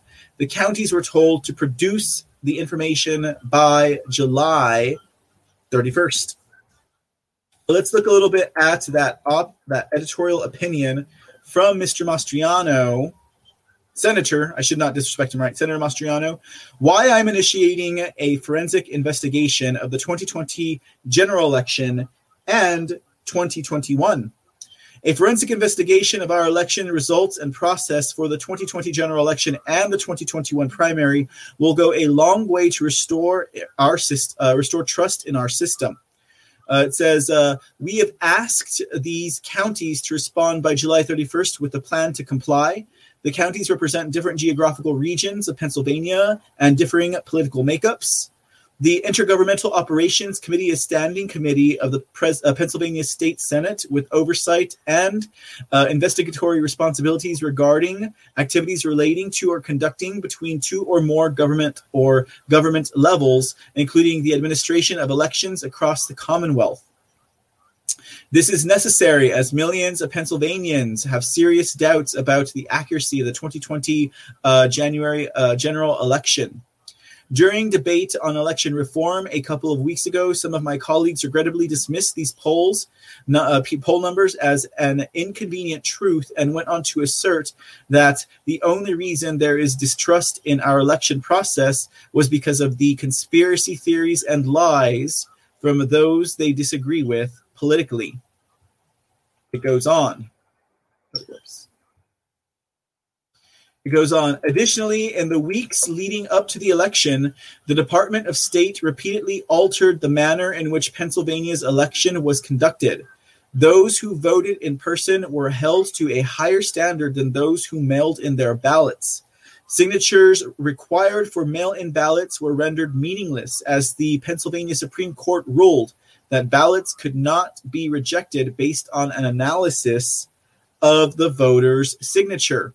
Now, real quick, on a note on that, on the analysis of the voter signature, I find it real interesting that the Supreme Court ruled that they could not, decide based on an analysis of the vote signature. We need to remember that at this point, it was Secretary of State Brookvar. I don't remember her first name, but Secretary of State Brookvar had taken it upon herself to send an addendum, a memo to all of the county clerks and all of the people who are running these elections at the county level, giving them suggestions, tips, and rules and guidelines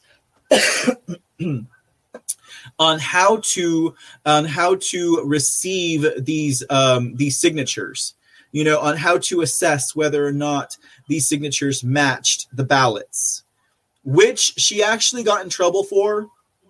She had to step away from her position, so to speak, because Pennsylvania already has rules in regards to how to match these signatures and the proper procedures that they should do.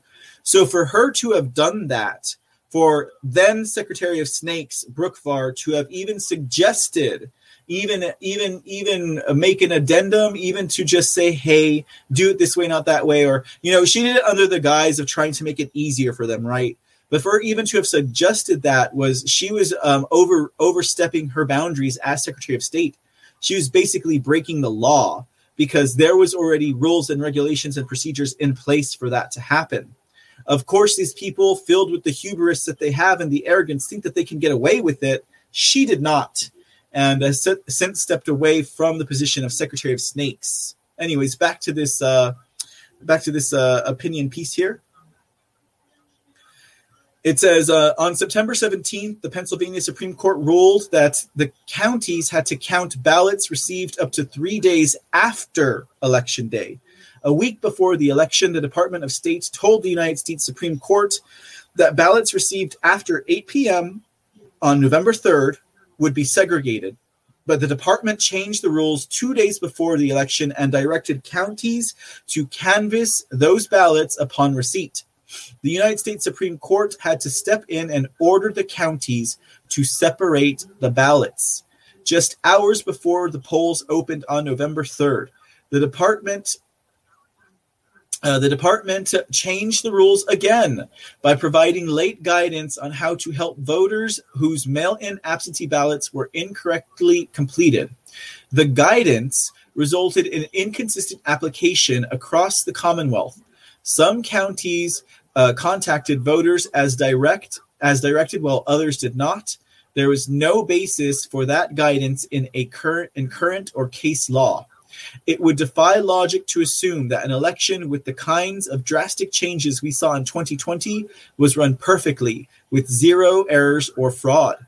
Governor Wolf and the Secretary of State refused to conduct any type of thorough investigation despite the concerns of millions of citizens in the aftermath of the election and hundreds of affidavits alleging firsthand fraud, irregularities, and illegal behavior witnessed at polling places. The closest thing to an investigation we got was a small so-called risk-limiting audit, which consisted of a sample of only 45,000 randomly selected ballots from the November election. Not nearly the type of investigation that was needed to determine any fraud, misconduct, or technical anomalies. This audit was conducted by the Department of State and did not include public input or outside observers. Election process problems were not limited to 2020. During the May primary, multiple poll locations ran out of their supply of ballots. This occurred even though counties are required to print at least 10% more ballots than the highest number of votes cast in any of the previous 3 municipal primary elections. In some precincts, voting machines improperly labeled the headers of Republican ballots as Democrat, while the GOP races still appeared. In one county, a printing issue caused both Democrat and Republican ballots to be rejected. These errors occurred in a lower turnout election where mistakes should be least likely to occur. Finally, the damage to our election process will not be undone with the passing of time. I believe the only way to restore confidence in our Commonwealth's election process is to undertake a forensic investigation. By doing this, faith in our election system will be restored. The people of our Commonwealth should have confidence that their vote counts. It takes accountability and transparency to ensure a free and fair election. So that was the piece that was given out by Senator Mastriano there. And yes, ladies and gentlemen, we do also have now that was an opinion editorial. I think it was more like a press release, if you ask me.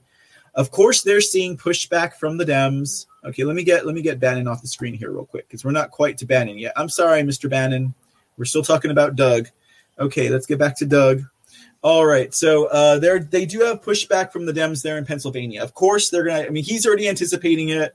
We already all anticipating it. We know that that's going to be the case. They did it in Arizona. They did it in Michigan. They've done it on a national level. Now, Pennsylvania Attorney General Josh Shapiro vowed during an appearance on MSNBC that he would fight back against the lawmakers who are trying to trigger this Arizona-style election audit in Pennsylvania.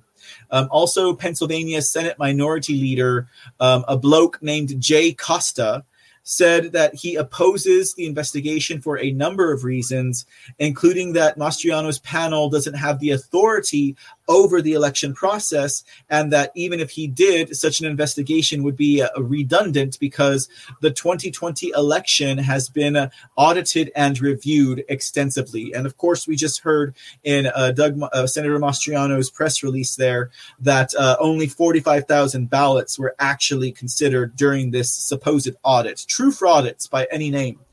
Now, the election assessment that was conducted in Fulton County uncovered several major issues, but the team that performed the review alleged that the election was well run and there were no signs of fraud despite the problems. So Mastriano hasn't yet chosen what firms he's going to use to carry out this audit in Pennsylvania.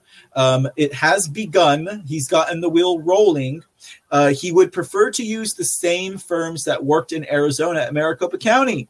So that says something, ladies and gentlemen. He's going to pull the firms from Maricopa over to Pennsylvania, and they'll probably be headed to Michigan after that, right? Okay. All right. But he is saying that he would prefer to do a statewide audit, but right now they're just going to review several counties. And again, that was Pennsylvania County, Tioga County, as well as, what was the last one, ladies and gentlemen? It was York County. So they're looking at those 3 counties right now. Now we can go ahead and we have a brief interview with Doug Mastriano on Bannon's War Room. So we can sit back for a minute and take a look, and let's see what the senator has to say. With Colonel State Senator Doug Mastriano. So, Doug, just walk us through, Senator, exactly what your letter says, how you have jurisdiction over this. It's now it's now at the state Senate level. Walk our audience through why this is really the kickoff of the full forensic audit that's so needed in the Commonwealth of Pennsylvania. Yeah, thanks, Steve, for having me on. And you're right, it really started in Gettysburg, 25 November last year when Rudy and Jenna Ellis and others came in. And we had a bunch of witnesses come forth, and we were told it was a big lie. Actually, the big lie is on the other side, Russia, Russia, Russia. And no one investigated what happened with these people. The Senate and the House held various hearings to get to the bottom of the election and what went wrong.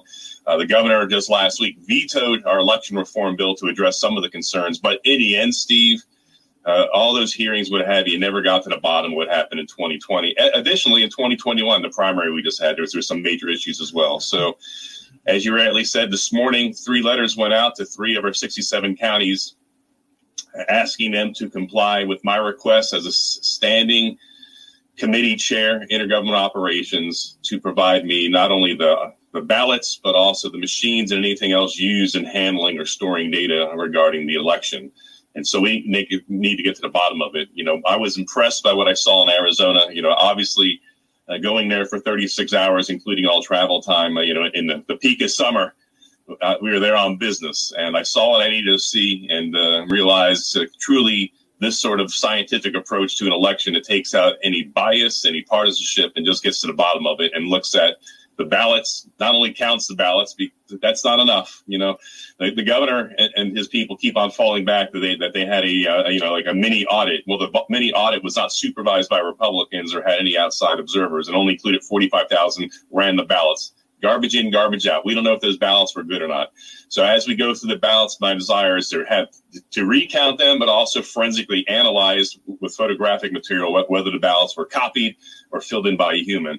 And then, of course, analyzing the paper. So hopefully we can get to the bottom of which polling stations, were using what sort of paper and what kind of chain of custody there was. And then additionally look at the machines and anything else that handle the ballots to see if they're corrupted, if they're online, if there are any shenanigans with software that shouldn't have been on there. We want to go through everything. To let everyone know clearly, this is about voter integrity. It's not a game. This is a big deal. It was not easy to get to this point. There was a lot of work behind the scenes. Unfortunately, some of the private meetings were leaked by colleagues, but be that as it may, we're looking at the start. This is round 1, and we might have a round 2 if needed be. And I'm thinking we probably will need to do one. But 3 counties with 67. Obviously, the top one is a Democrat county, which is Philadelphia, and we saw a lot of issues come out of Philadelphia that none of which were addressed adequately, if at all. And about 750,000 ballots in 2020 we'll look at there. Don't have the number on the 2021 primary.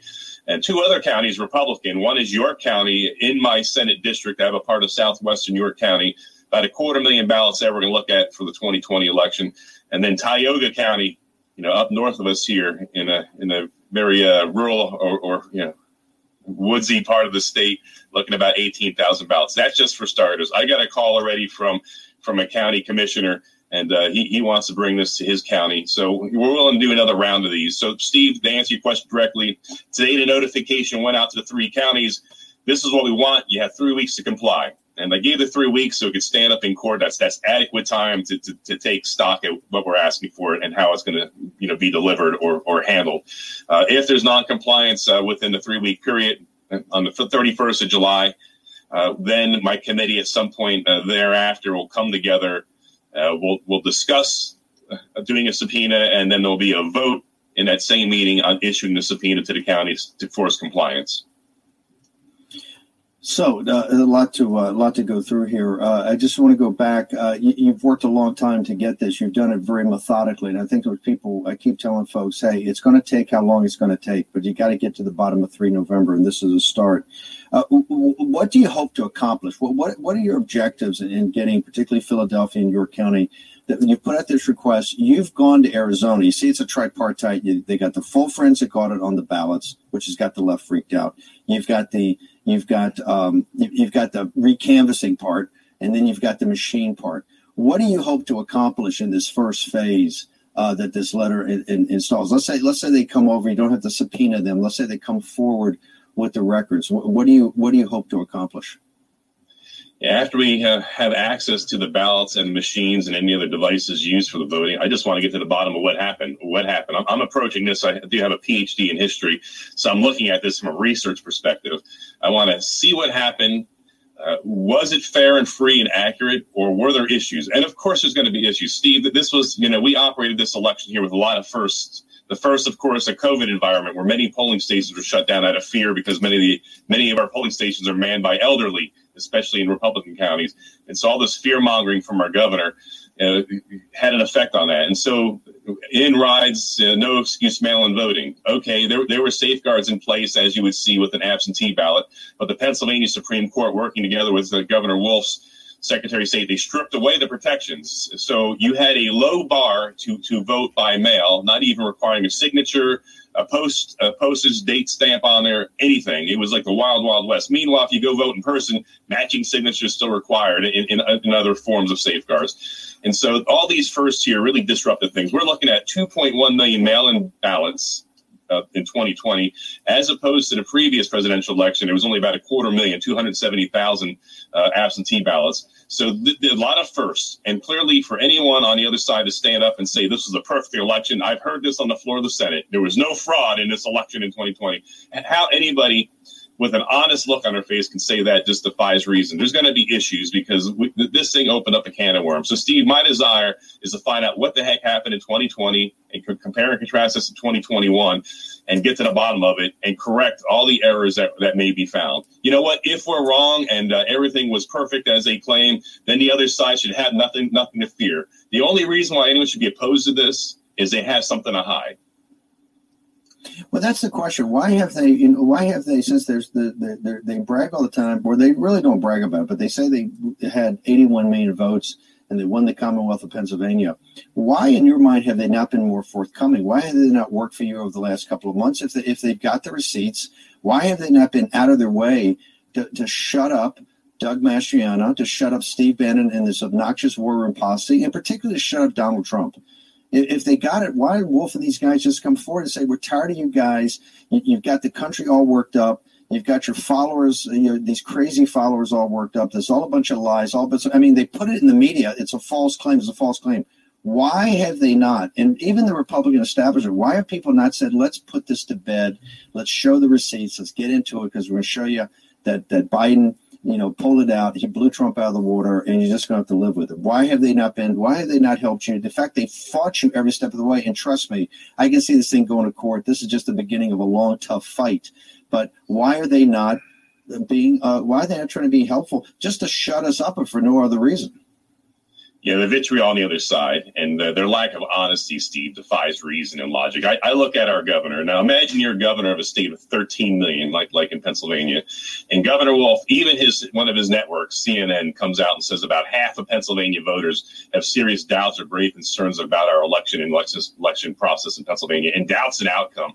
Any honest governor that cared about his people would say, you know what, voting is a fundamental bedrock of this constitutional republic. And I see many of you have concerns, and he might say, I disagree with your concerns. And instead of demonizing and attacking them, he should come out and say, I'm going to put those to rest. I'm going to open up several counties for a full forensic audit. Well, you'll have our full support to do this here.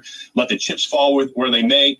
And he should come out and say, I got nothing to hide. Bring it on. But instead, they mock us, they attack us, they belittle the people out there that have concerns. They go down the road of conspiracy theorists. Oh, the irony, though, these who perpetuated 4 years of conspiracy theory on Russia and how Russia influenced the 2016 election, a complete fraud, and that was the actual big lie, that they would mock any of us here. But, and I've said this on the floor of the Senate, and I said it on your show before, I've seen better elections overseas. NATO and the United States spend millions of dollars and put our men and women's lives on the line to ensure better elections in Afghanistan and Iraq and Bosnia and Kosovo when we're on mission there than I've seen in Pennsylvania. So let's just open up the books, see what happened, let the chips fall where they may.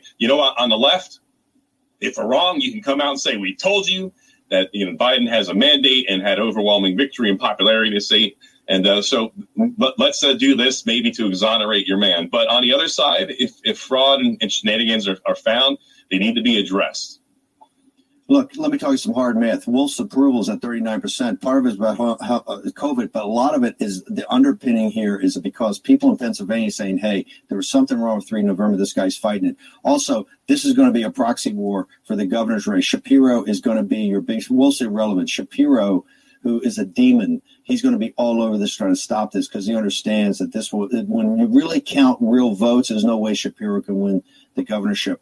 Real quickly, we got about 30 seconds. What do people need to do to support you and how they find out more about you, how they follow you on social media? Yes, I have several pages. I have my official Senator Doug Mastriano page. I have Doug Mastriano Fighting for Freedom. That's the page where I can talk about everything. If you're in Pennsylvania, reach out to your senators, Democrat or Republican, and let them know what you think. And if you support a forensic investigation of what happened in 2020 and 2021, ask them to get on board. And regardless of party affiliation, anyone who cares about our republic should be on board with this. Colonel Mastriano, I know you're got your doctorate in history. Well, now you're part of the shot heard around the world. You're a true patriot. Thank you very much for joining us today. And a historic day in the Commonwealth of Pennsylvania.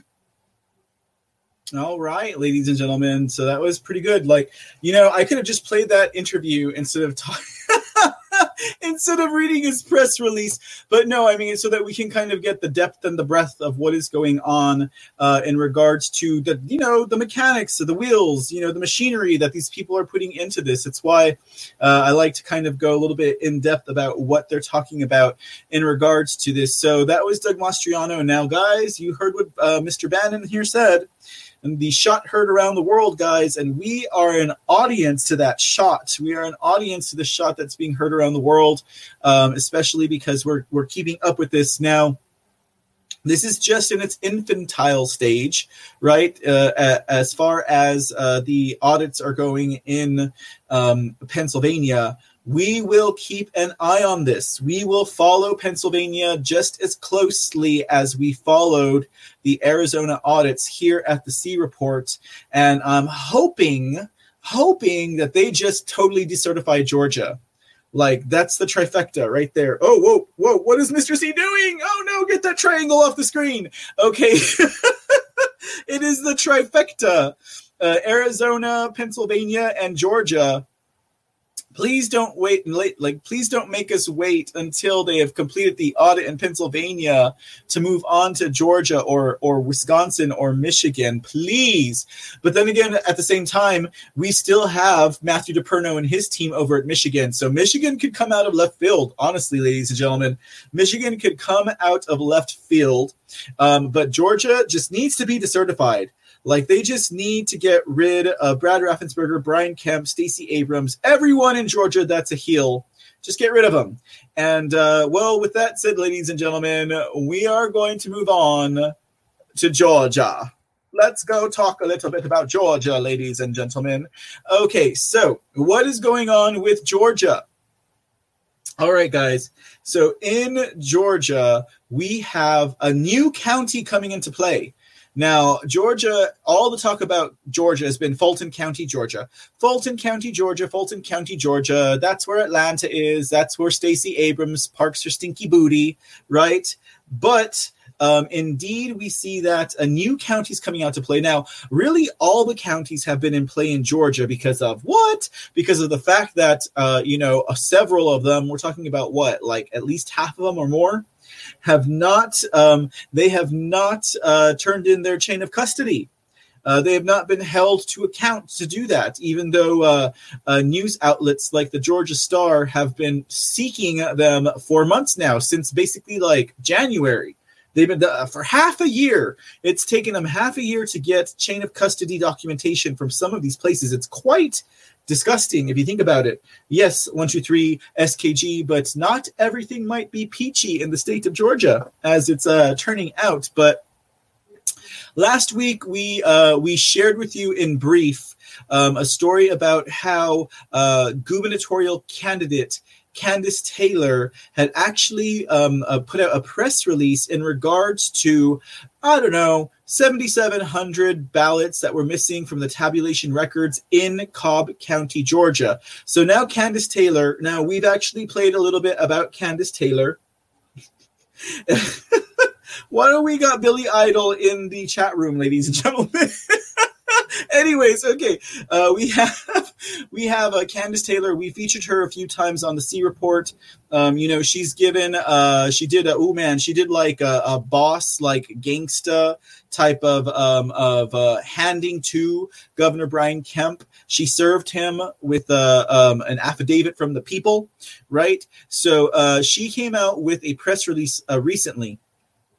And this was last week, where she was talking about that in Cobb County, it was discovered that there were 1,068,922 early advanced votes that had no chain of custody in Cobb County. So again, we have several counties in Georgia that are not reporting chain of custody, right? But she went into Cobb County and she yanked it by its chains, and she said, look, we're going to have a discussion about chain of custody in Cobb County. As a quick recap to her, and let me go ahead and get the woman on screen. There is Candace Taylor. Now, it's going to be a tough one, ladies and gentlemen. You got Vernon Jones and Candace Taylor both running for governor in the state of Georgia. Hopefully, and I'm not going to call the race because it's not my race to call. I don't live in the state of Georgia. But hopefully, before it gets too late, like before the primary, one of them concedes. So this way, there's no splitting of the vote, right? We don't want the vote split. I mean, if I were in Georgia, I know who I would be voting for, right? But hopefully, one of them will not, participate in the splitting of the vote, because that's something that we don't need nowadays, right? Okay, so let's see. In a press release she had, let's go through it just real quick, where she's talking about the missing chain of custody. Let's see here. We have it right. She talks about the proper process of closing out a precinct at the end of the day, including printing the tabulation tapes from voter scanner machines where the votes are cast. And she noticed that some of the votes scanned, some of the counter numbers, they had the same serial numbers, they had the same vote scan, they had the same date and time and other vital information. There was similar information in these machines. Now, she said when the auditing team was examining the tabulator tape for advanced voting, they noticed that some tapes were produced by the same machines with the same serial numbers, and the protective counter numbers stayed the same. Tapes in some case were printed minutes apart. Each scanner should have produced its own tape with its own counter number, with its own serial number, and a unique date and time stamp. So this was obviously an issue. When they questioned them about these anomalies, the election director told the auditing team later that they had decided to make decisions to remove original memory cards that held vote ballots and totals from the scanners. She had these cards brought back to her location and the cards inserted in different machines, right? So all of this is already, not only is this like chain of custody in question, this is also possibly messing up all of the real voting numbers and totals. Now, it says that she effectively cast the voter's ballot in different machines and in different locations that were voted originally cast in another location. And then her staff proceeded to break the seals on the machines and remove the memory cards and take the cards back to her. Now, this is the election director over there in Cobb County. And in doing so, the vote was flawed and did not protect the chain of custody of ballots. The cards, which contained the ballot information and vote totals, were haphazardly and without chain of custody mishandled with no proof of security and no time stamp. Now, this is from her press release back on July 2nd. So this was last week, right? Okay. And yes, now I'm talking about Georgia.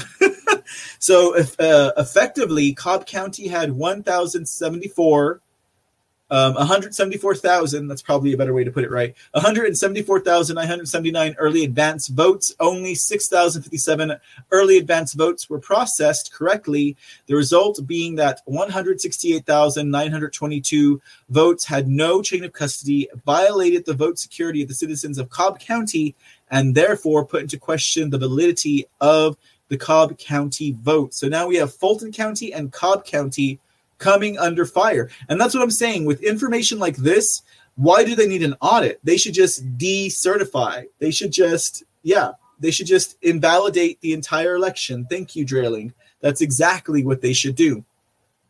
Now, on the yesterday, Candace actually released some more information about stuff that was going on in Cobb County. Apparently, there were 2 missing tabulator tape totals from separate voting precincts. Now, the Cobb County election summary report, when examined and compared to the tabulator tapes, showed that 7,319 missing votes from advance voting, but not 386 votes missing from election day, for a total of 7,705 missing votes in the county. When questioned about the missing votes, again, this director of elections could not reproduce the tabulator tape information from the Secretary of State's website and therefore had to call in a Dominion technician to open the central tabulation server at the Cobb County office to retrieve the missing vote count. That information, however, when submitted to the audit group was insufficient, and was missing pertinent information from the tabulation tapes.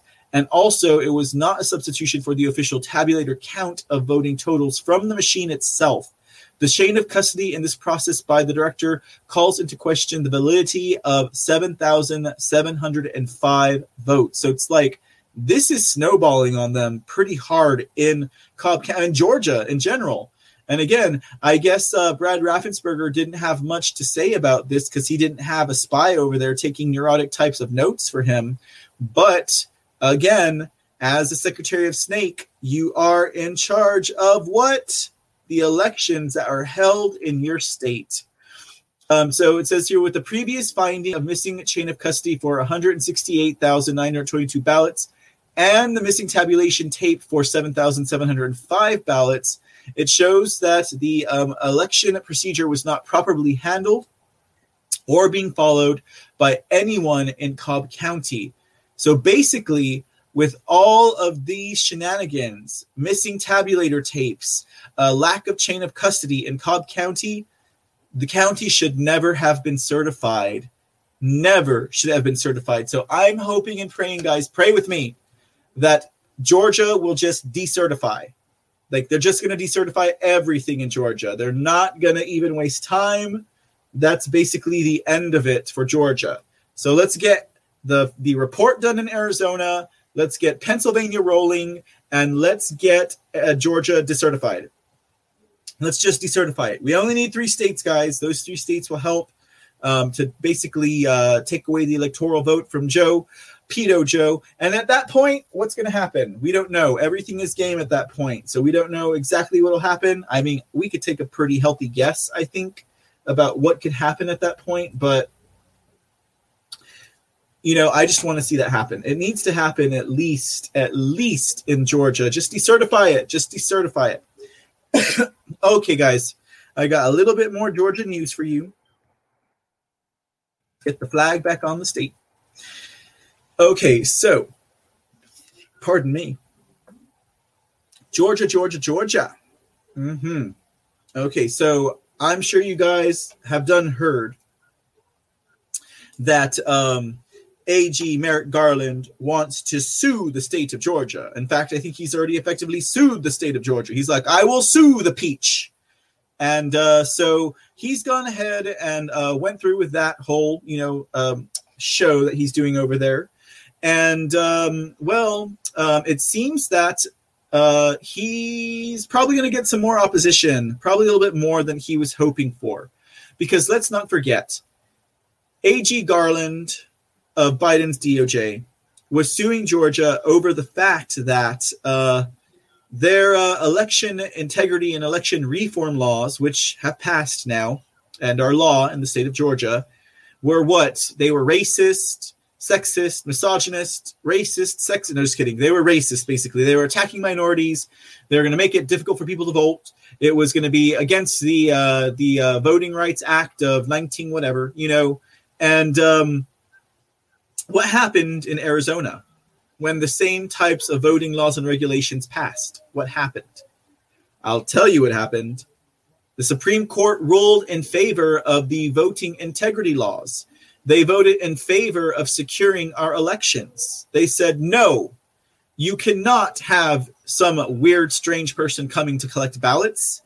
It has to be one of 5 people, a family member, a household member, a post office worker, something like that. And they said, no, Arizona, you cannot mail out ballots to everyone on your voter rolls. That's just not going to happen. It's wrong. It leaves room for a lot of error and fraud. So with the Supreme Court deciding to go ahead and, stay on the side of voting integrity and against voter fraud, in other words, making it harder to cheat but easier to vote, that kind of leaves a precedence against A.G. Garland in his suit against the state of Georgia. Well, something else is going to be a bone in the side of A.G. Merrick Garland when he tries to go to task on suing the state of Georgia over their election integrity laws. Because it appears that a federal judge has decided to challenge, a federal judge has decided to reject a challenge that was being thrown again at Georgia's voting laws. Okay. So apparently this organization called the Coalition of Good Governance, which is a left-leaning group that describes itself as an election security group, opposed the Election Integrity Act of 2021's provisions that voters request of absentee ballots of at least 11 days ahead of Election Day. So basically, in this whole new voting law that Georgia passed, they say if you want an absentee ballot, you have up until 11 days prior to Election Day to request. That's your deadline, right? Well, apparently this is not good enough for the Coalition of Good Governance. Apparently, they want you to be able to walk up to the election site and say, can I have an election ballot? I'm requesting it. We can understand how, literally, it's literally they wouldn't be able to walk up and request an absentee ballot because obviously an absentee ballot means you cannot be present, right? I'm just, being a little facetious. But essentially what that would do is it means that they can't have election night +7 because they requested their absentee ballot the day before elections. It takes, at least a few days to get there, a few days to mail out. So we have to wait a week and a half before we can count these absentee ballots, right? Okay. So the Coalition of Good Governance decided that was just not good. We're against that. It makes it harder for minorities and it makes it harder for blacks to vote because something about, CPT time. But, there was a district judge by the name of J.P. Booley who decided to basically dismiss this petition. He said that he was not going to change the law in the 9th inning because basically they've already enacted all these laws. He said election administrators have prepared to implement the challenged rules, have implemented them at least to some extent, and now would have to grapple with a different set of rules in the middle of the election. So it sounds like he voted on the side of practicality, right? He was like, practically speaking, they're already doing this. Like, why am I going to change it, right? Anyways, he says the risk of disrupting the administration of an ongoing election outweigh the alleged harm to plaintiffs at this time. So the case, again, this case is separate from the litigation that, Garland over there, A.G. Garland is trying to bring to the state of Georgia. But at the same time, this is going to make it harder for him because now he's got all of this precedence, all these strikes that are going against the moves that he was trying to make. So I don't know. That sounds like a good thing to me, ladies and gentlemen. So yes, there we go. That pretty much wraps that up for Georgia, ladies and gentlemen. So, okay, all right. Now, tell you what I'm going to do. Now, I got one more story to share with you guys here at the C Report. I hope you guys are having a good time tonight. And, oh, hey, Doreen Merck. Thank you so much for gifting the shades. I appreciate your gold pill shades over there at the Foxhole app. Let's see what we got here for you guys.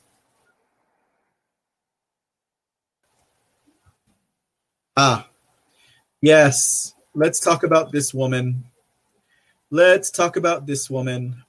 And then we'll wrap it up at the C Report for you guys here tonight. You guys might be wondering who this woman is.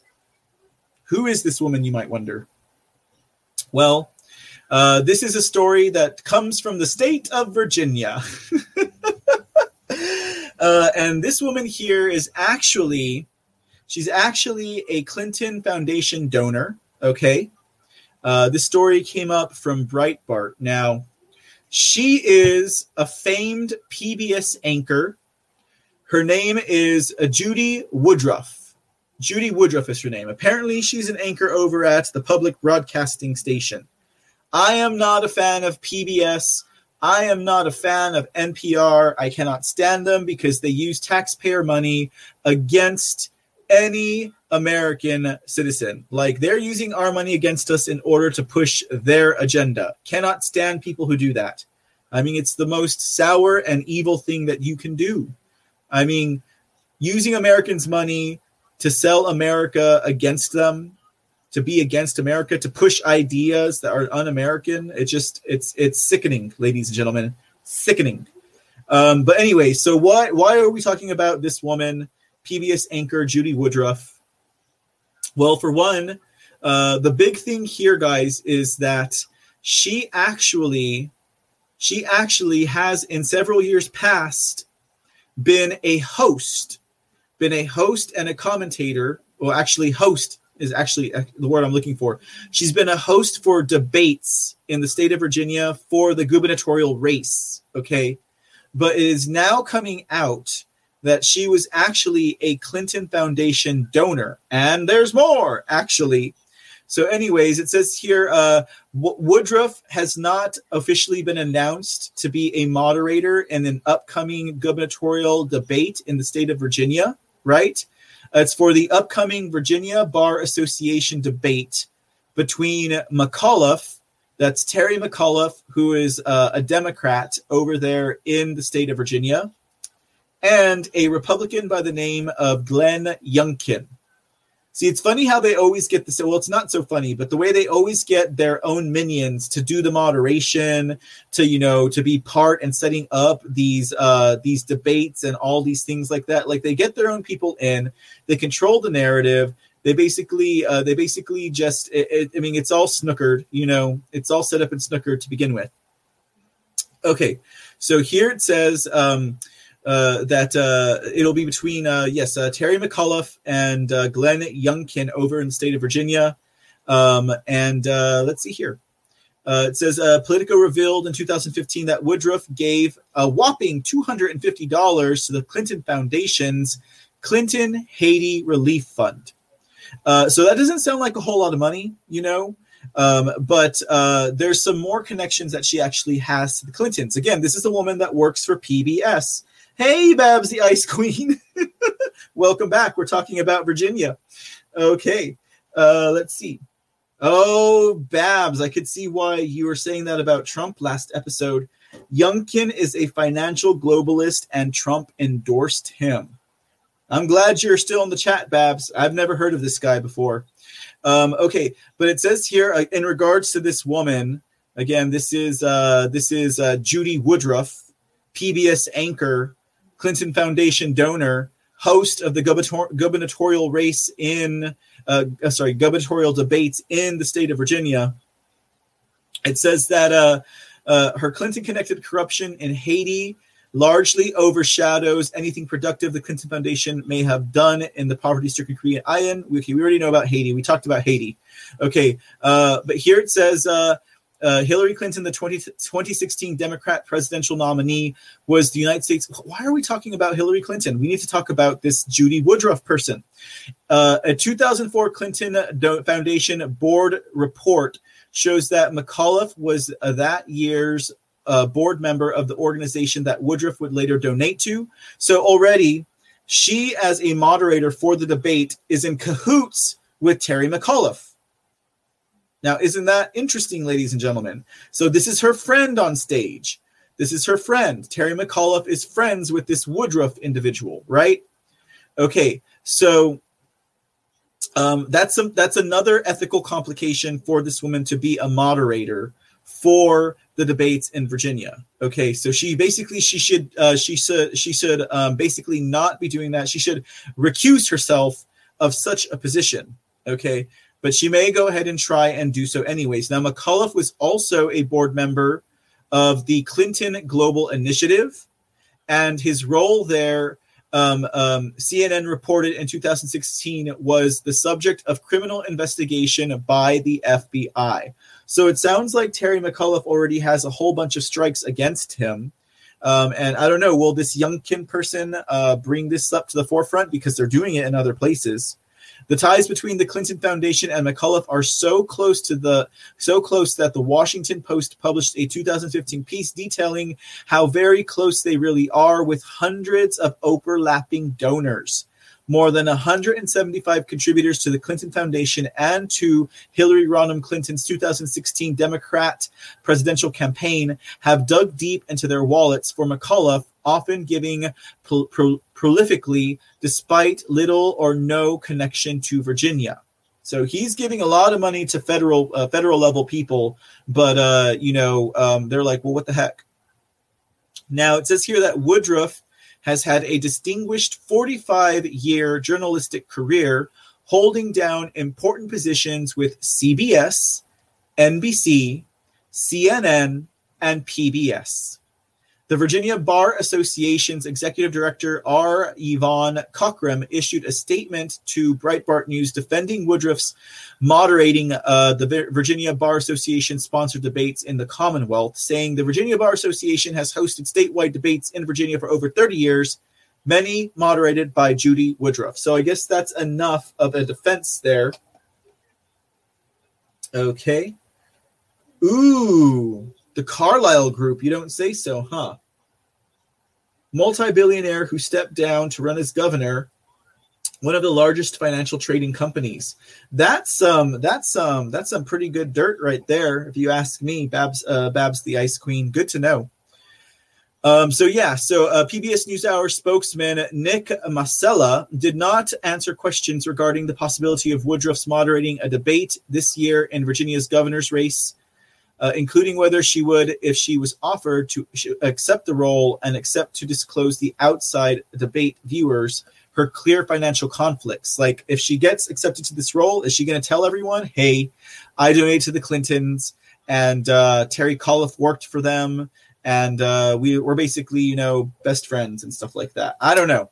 But here's another snake in the grass, another PBS anchor. No, I don't know about a whole lot of PBS anchors, but what I can tell you is I do not approve of PBS. They need to be shut down, or they need to be reformed immediately. All right, ladies and gentlemen, that's going to wrap up today's C Report. I hope you guys had a great show. I know I did. The day's been long, let me tell you what, but you know what? It's about time to put Mr. C's head down to bed. So I'm already talking backwards. Okay, let me go ahead and release the lotto for you guys. All right, lotto has been released. Looking up, Just V, the Speakin' Easy, Texas Gal, Babs the Ice Queen, Pilled by the Rabbit, 123 SKG, and everyone else, Philly Q, everyone else who joined us in chat today. Thank you so much. Doreen Merck, thank you also for the gold pill donations that came my way. I hope you guys had a great evening. I'm going to go ahead and try and scratch off also before I hang up. Scratch off, scratch on. All right, guys, we will be... Oh, it's not letting me scratch. I released the lotto. There we go. I get to scratcha. All right, you guys are watching me scratch, okay? I hope it's not inappropriate. All right. Most welcome, guys. It was good to see you all. We'll be back tomorrow with more headlines and more news. So don't forget, we'll be here at the C Report Thursday, tomorrow at 7:30 p.m. And until then, ladies and gentlemen, have a great night. Get some rest. I know I will tonight. And we'll see you tomorrow. Till then, take care, friends.